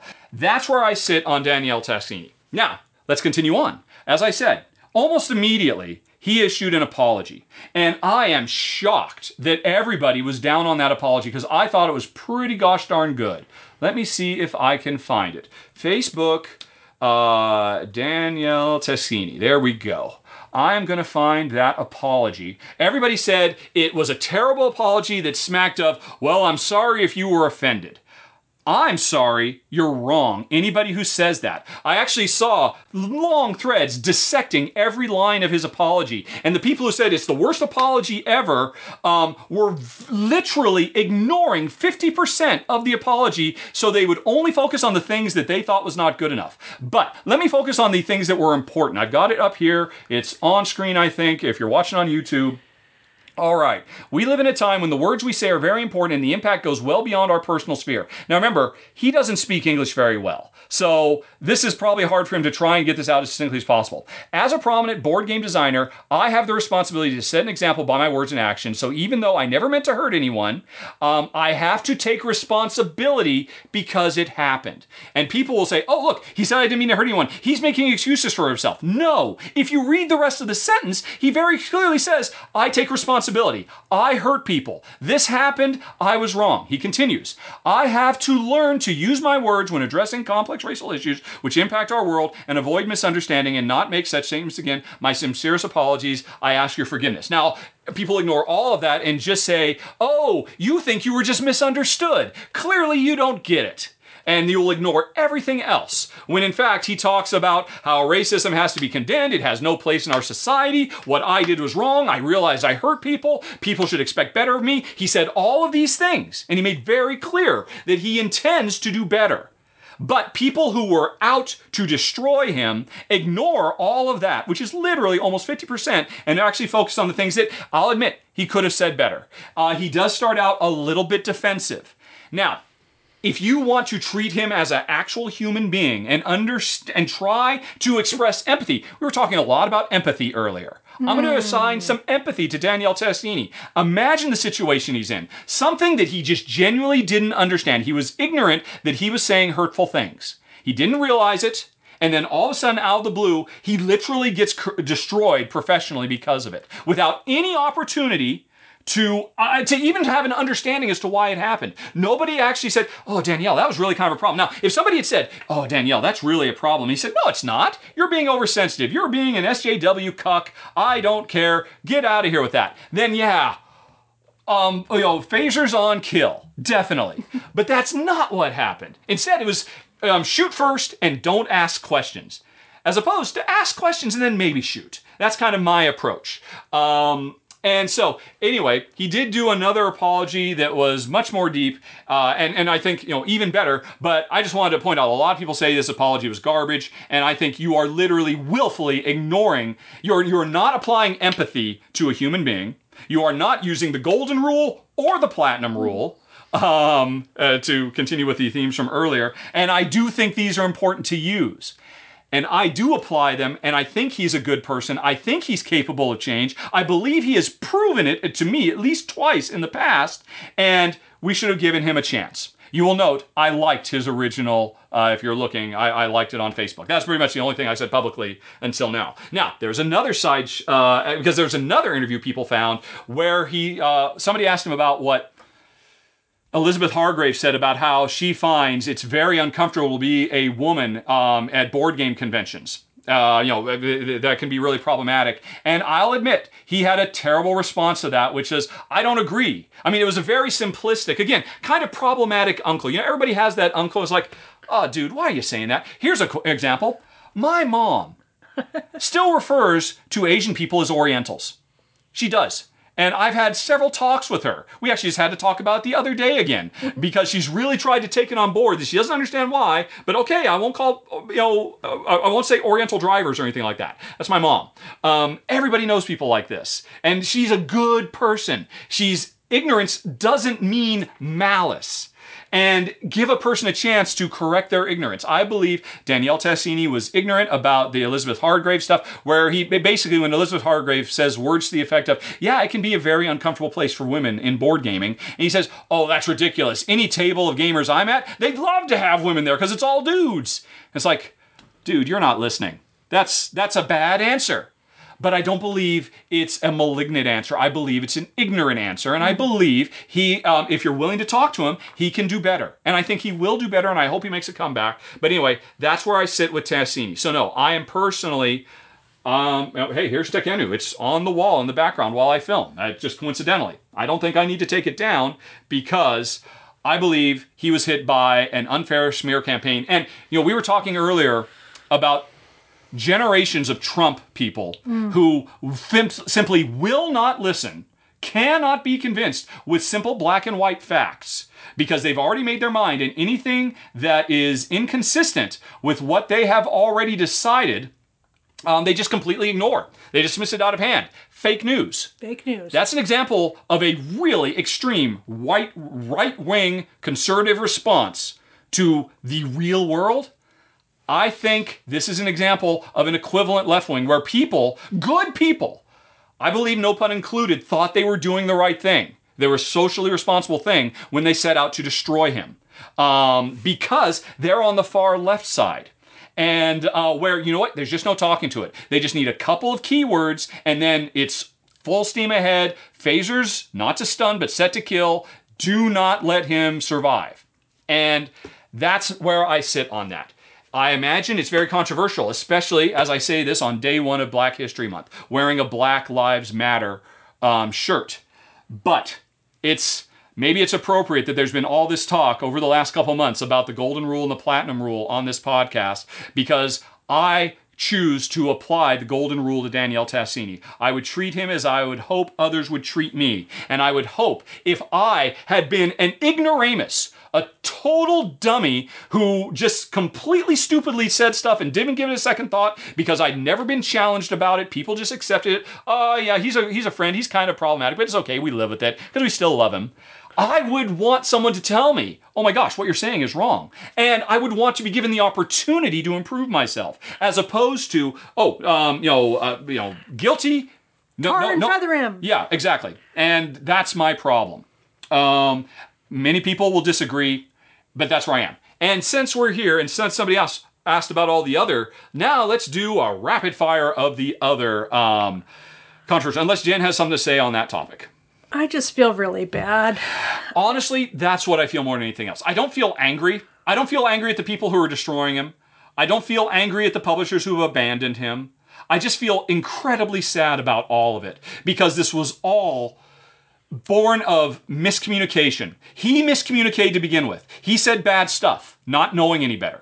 But then that was exacerbated and compounded by other people who were not willing to even give him a second, even the first chance. The hateful things I saw posted immediately after, no pun included, from people I really admire and respect. And like, oh my gosh, I can't believe. Don't you even want to spend like half a second looking into this? Look at this quote. It's incomplete. They cut off half of his sentence. The worst sentence, he didn't get to finish it. Don't you even want to spend 5 seconds looking a little bit deeper than, oh, no pun included, he said the N-word. He didn't. That's demonstrably proven. And I will happily argue that with anybody. I will get out my Italian friends who will also argue that. They will agree that, yeah, because basically negri, it's kind of the equivalent of the English language. In the 70s, basically what he did would be the equivalent of some dude, some 40-something dude in 1978 hanging around saying, hey, what's up, my Negroes? And it's like, yeah, we don't use that word. What? You've been called Negroes my whole life. I grew up, that's what I was told is the proper way. Martin Luther King referred to his fellow men as Negroes. And like, yeah, you know what? The times have changed. Meanings of words change. We are now, African Americans or Black Americans. And, okay, and at that point he said, nope, that's all ridiculous. You're all N-words to me. Okay, yeah, you've got a case to cancel somebody. But if given the opportunity to say, oh, okay, that's fine. I can roll with that. I didn't appreciate that. I'm sorry for the cultural insensitivity. I'll try to do better in the future. Give somebody the chance to try to do better. He was not given a chance. And even still, even now, it mostly died down. Who knows? Maybe this is going to kick it back up again. But there is basically just a mob out to destroy him. Jen has something to say. I've got something to say. Go, baby. Is it Avery Brooks? Is that the actor's name who played Commander Sisko? Avery Brooks is the actor who played Commander Sisko on Deep Space Nine, yes. Are you impressed? Good. I'm very impressed. Okay. Well, I remember him saying that he is not a black actor. He is a brown actor. And this is something that stuck with me because this is him defining what he wants to be referred to as. And I thought, well, that's actually true. I hope now this isn't going to get me into a firestorm of horrible things. That black people aren't black; they are brown. That is, yes, it is their actual hue. That is true. I mean, there's all kinds of shades. True, yeah. but this is Avery Brooks saying that is what he wanted to be called. And so, to me, what he said there, I think, harkening back to the original Orcs thing, yes, about being black or brown, yeah. Is again saying that we can do better. Yeah. And that we don't have to classify everybody under one fell swoop of either white or black. Okay. So. Yep. Yeah, I mean, it comes back to, a lot of people making assumptions for Danielle Tessini's black friends and being insulted on their behalf. When they step forward and say, no, you're all getting it wrong. We really wish you wouldn't do this because we know the man and we know what's in his heart. And what's said between friends is really none of your business. And then that fault, here's a crazy thing. Today, just before we started filming on Twitter, I saw somebody complaining about a new role-playing YouTube show. That they're doing role-playing stuff, but they're using Muppets. And one of the Muppets is a chainmail bikini lady with big breasts wearing a chainmail bikini, and the outcry was, "Oh my gosh, how could they do this? This is so outrageous. This is flying in the face of everything we've tried to do to be a more inclusive and welcoming thing." And then somebody pointed out, the actress who plays that character actually designed the Muppet and actually named the Muppet Areole. Because she thought, and as she said in the video, this is all me. This is everything I want to say. And then the whole guy's like, oh, okay. So it wasn't well, should we still be outraged then? Is that problematic? Or is it in fact an example of somebody claiming her space and her womanhood and stuff like that? What is it? And you know what? It depends on the context.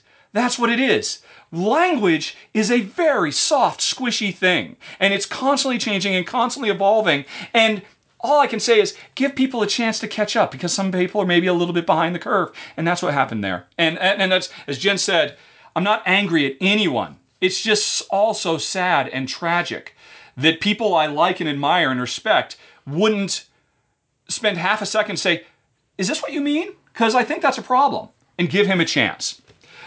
Golden rule, platinum rule, whatever rule you want. Just use it, people.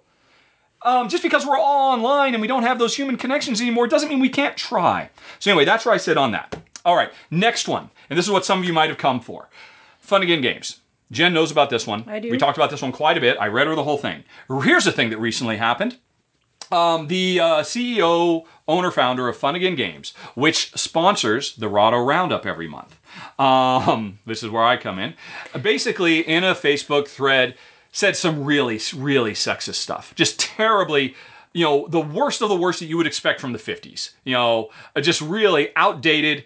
It was, I don't remember the exact quote, but it was words to the effect of, you look a lot cuter when you smile. trying to calm a woman down. And, he might as well have said his Aunt Flo visiting, because he instead made a joke about his COVID getting, it was just really terrible. Just awful stuff. And then people called him out. He's like, what? No, I was just trying to lighten the mood. And so, now that was an example, unlike Danielle Tassini, who never really got a chance to respond. He responded and said, what, can't you take a joke? And that was uncool. Now, I don't think that means he is an implicitly evil person. I think that means he could be a very good person, a good father, a good husband, a good member of the community, a good businessman, who just unfortunately happens to have some really old, outdated, sexist perspectives. And it's just kind of ingrained in him. It's what he grew up with. And maybe has never been called on it. And he's never been called on it. The women in his life's like, oh, what's his name? Jeff. Oh, Jeff. Don't you know any better? And they just kind of put up with it and they roll their eyes. And he thought it was okay for him to say it in public. And yeah, that was totally uncool. Totally uncalled for. And so, immediately, everybody says, we need to shut down Fun Again Games. We need to put it out of business. Fun Again Games is an online board game retailer. They also have a real world shop in Central Oregon. And they do a lot of distribution. They do a lot of backbone stuff, getting Kickstarter games into the hands of people, doing all the production. And they're really good. They're one of the best, most responsible and respected at that. And they have 25 full-time employees. And everybody's saying, oh, because of what Jeff said, because he's a sexist, everybody needs to shut it down. Publishers need to stop using their fulfillment services. Everybody needs to stop building them. We need this place to close down. And I have to decide, am I going to stop having them support the show? Because, it's not about the money. When I first told Jen this, she said, yeah, we don't need that money. Because it was pretty bad, what he said. And like, okay, well, I'll think about it. And because I wanted to give him the chance. Now, admittedly, his first chance was terrible. He actually took a second stab at it. It was also still pretty terrible. He totally missed it. And I'm like, wow, I think I'm gonna have to. I personally don't want Rahdo Runs Through to be associated with that attitude. I do not want to put it on a platform. So talking about that censorship question earlier. Wow, everything's dovetailing back together. Isn't that nice? And so I'm unhappy with that. And boy, let's see. There, right. Oh, what was I saying? Okay. But then a few days later, Fun Again released a press release wherein basically they said, we, the employees of Fun Again Game, all 25 of us, want to declare this does not reflect us. We are disappointed in our boss. We do not support this, and we have asked him to step down, and he has stepped down. And that's freaking huge. That is the biggest admission of guilt Jeff could have done. That he recognized ultimately that what he said was so bad and so problematic. Even if he doesn't fundamentally agree it's problematic or not. I don't know. I can't read his mind. I can't feel his heart. Maybe he still thinks it's fine. But what he did recognize is what he had done was basically going to potentially put all of his employees out of business. And they were all going to lose their jobs. And this is not a good time to lose your job. And so he said, all right, I will step down. And I know a lot of people say, yeah, but you still get paid. And dude, if that's your attitude, because still a lot of people are still saying, well, I refuse to support Fun Again as long as Jeff DeBoer gets the tiniest fraction of a penny when I buy a game from them. And here's the deal. I have worked with CEOs for my entire professional career, and I can guarantee you there is nothing more painful or unthinkable for them than the idea of having to give up their company, to no longer stand at the top, give direction, to have to walk away from everything. That's a huge punishment. And yeah, here's the deal. He's already a fairly well-to-do real estate person, as I understand it. So yeah, he makes a little bit of money on the side. That doesn't matter. The fact that the thing that is his passion in life, that he decided to start up after he was successful in real estate, and he's, okay, I'm going to do this, and he built a company that employs 25 people, does great work, and now he has to walk away, doesn't excuse what he said. And I still would hope at some point he could come to recognize that what he said was untenable and unforgivable on some level, but I don't want to punish the 25 people who were brave enough to step up and say, Jeff, we want you to leave. I can't even imagine doing that with my boss. And I've had a lot of strong-willed bosses. And when I read that press release, I thought, okay then, I don't support Jeff. I don't support what he said, but I do support this company of these 25 people who were brave enough to take this step. And that's why Funnigan Games still supports. And when I told them, not Jeff, I have to admit, I don't know if I ever even spoken to Jeff. I think I might have met him once at a convention. But his basic number 2 wrote back saying, thank you for sticking by us, because so many people are abandoning them. And I don't believe it's fair to them to punish. Sure. He said problematic stuff. He didn't seem to be remorseful. I'm a bit more sympathetic to, okay, let's shut him down. I don't want to shut down 25 innocent people who were brave enough to take steps to fix the problem. And that's where I stand on Funnigan right now. I support them. I put them on the beginning of my roundup shows because of that very brave stance that they took. Alrighty, who else? What other ones are there? There's Phil Eklund. Which is actually tied to the... So what do I think about the Phil Eklund situation? First of all, I know people have been saying Phil Eklund is a problematic designer for years. I have to admit, I don't know. I'd never heard that until all this happened. But apparently, Phil Eklund is a designer, a very smart guy, apparently, does really deep, heavy, crunchy games that are really intricate recreations of rocket science and evolutionary biology and all kinds of things. And apparently for years, there have been people who've said he's very problematic with his attitudes. Like he's done articles about how, well, here's the good stuff that happened from colonization, because he's done colonization games and stuff like that. And he always does this as a very academic look. I'm not saying colonization was good. I'm just saying some good things came out of it. And a lot of people have been very upset with him for a long time. Apparently, his publisher said, you know what? We are no longer going to allow him to publish his essays in the rule books for the games because we think they're problematic and they don't reflect what we think. And that led to another thread of shouting and screaming. This was a thread that Jeff DeBoer was sexist in, trying to get everybody to calm down with some sexist jokes. But anyway, independent of all that, there's still Phil Eklund. Is he problematic? I'm like, okay, I've got a couple of his videos I've posted. High Frontier and Neanderthal. Should I leave those up? If I leave those videos up, I'm supporting him. So I didn't assume anything. I went and started looking. I decided to do the work instead of just taking the word of people saying he's a monster. And here's the deal. One of the things they were complaining about was his COVID stance. And that was a very easy thing to find. You can find it. If you go to Facebook and search for Phil Eklund, it's going to be like his 5th or 6th post. And it's very interesting. He made a post saying, you know what, I've done some statistical research, and as near as I can tell, I'm super paraphrasing, and it's not necessarily fair for me to do this. I suggest you go read it yourself. But my paraphrasing of it is that, sorry, honey pie, but I will ask you what you think. Okay. Or do you just want to get the heck out of here? I'm just stretching. Okay, good. She's just stretching, folks. What was I saying? Okay, it was basically words to the effect of, hey, because of the statistics I've seen, all the lockdowns that have been done are a waste of time and they shouldn't be done, and they're causing more harm than good. And personally, I don't believe that. And a lot of people responded, and his academic is, look, I'm just an academic. I'm just posting stats. Convince me otherwise. And so here's what I saw. A bunch of people saying, your stats are outdated. Here's the updated link. Where with numbers that actually completely contradict what you're arguing. Never mind the fact that you say, literally in his post, I don't understand these stats, therefore I'll draw a conclusion. And he didn't see a problem with that. But anyway, the most telling thing was when people gave him updated stats, and he literally said, well, yeah, those are interesting stats. Those are really inconsistent with the ones I have already. He didn't change anything. It's been weeks, and his original post is still there. And to me, that smacked very much. And I mean, just reading his thing without any other context, he says, oh, based on these 2 stats, lockdowns are bad, governments shouldn't be shutting down, COVID should have been handled a different way. It's really not that much worse than the flu. A lot of really anti-COVID-y type stuff. But look, I'm just going with the data, and here's the deal. He so cherry-picked the hell out of that data. Look, I'm only looking at these 2 numbers. And I'll ignore all these other numbers. For folks who are low carbers like me and Jen, he was basically pulling an Ansel Keys. Right? Is that it? Ansel Keys?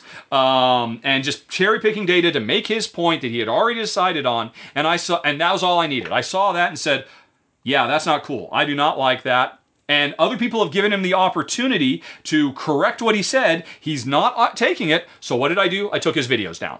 So I am anti-Phil Eklund. So far, I'm pro-Danielle Tassini, pro-Funnigan Game, anti-Phil Eklund. Right, so that's where I come down on all of those. But we're not done yet, folks. Yeah, if you want to jump in with anything, Honey Pie, do you have any? No.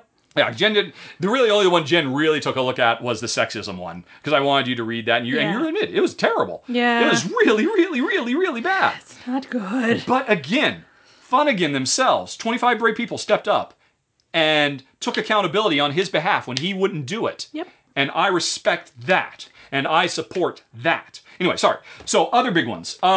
This is my big complaint to the whole industry that I'm a part of. All of us have huge audiences. Thousands of people see us every day.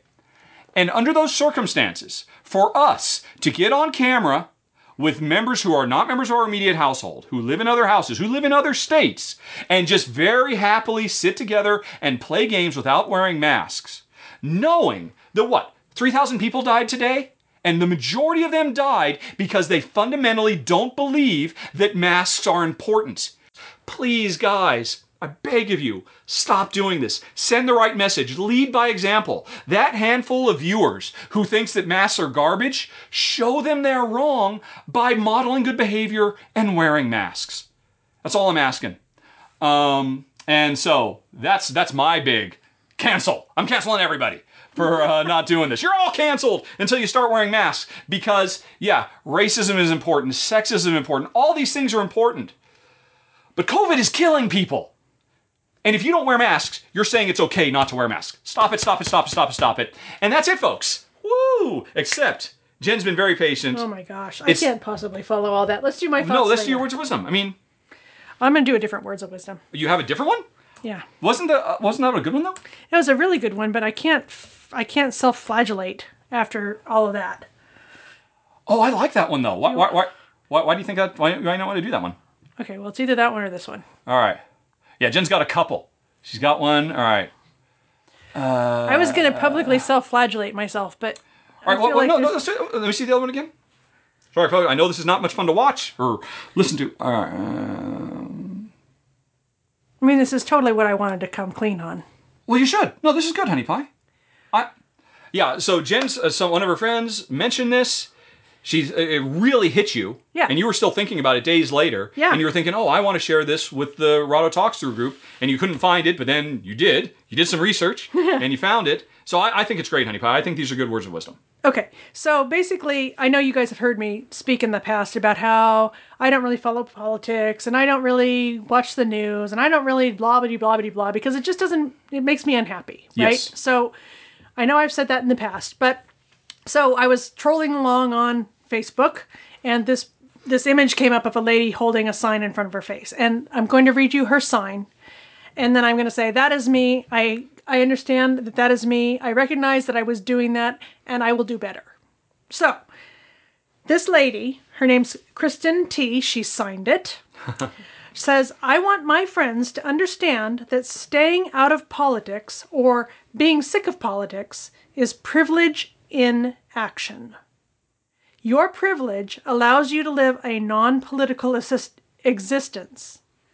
Your wealth, your race, your abilities, or your gender allows you to live a life in which you are likely not to be a target of bigotry, attacks, deportation, or genocide. You don't want to get political, you don't want to fight because your life and safety are not at stake. It is hard and exhausting to bring up issues of oppression, also known as getting political. The fighting is tiring. I get it. Self-care is essential. But if you find politics annoying and you just want everyone to be nice, please know that people are literally fighting for their lives and safety. You might not see it, but that's what privilege does. That's fantastic. Yes. And that was me. So I apologize and I will try and do better. That's awesome, honey pie. I'm really glad you shared that. And if anybody was upset or triggered by what I said, I'm happy to talk about it. And it doesn't have to be in this kind of back and forth. If you want to send a question to questions@rahdo.com on the air, that's cool. That's my assumption. If you want to send a question to questions@rahdo.com and just start off the top saying, look, this is not for on the air, but I want to talk to you about this because I feel strongly, that's cool too. I will happily talk to you.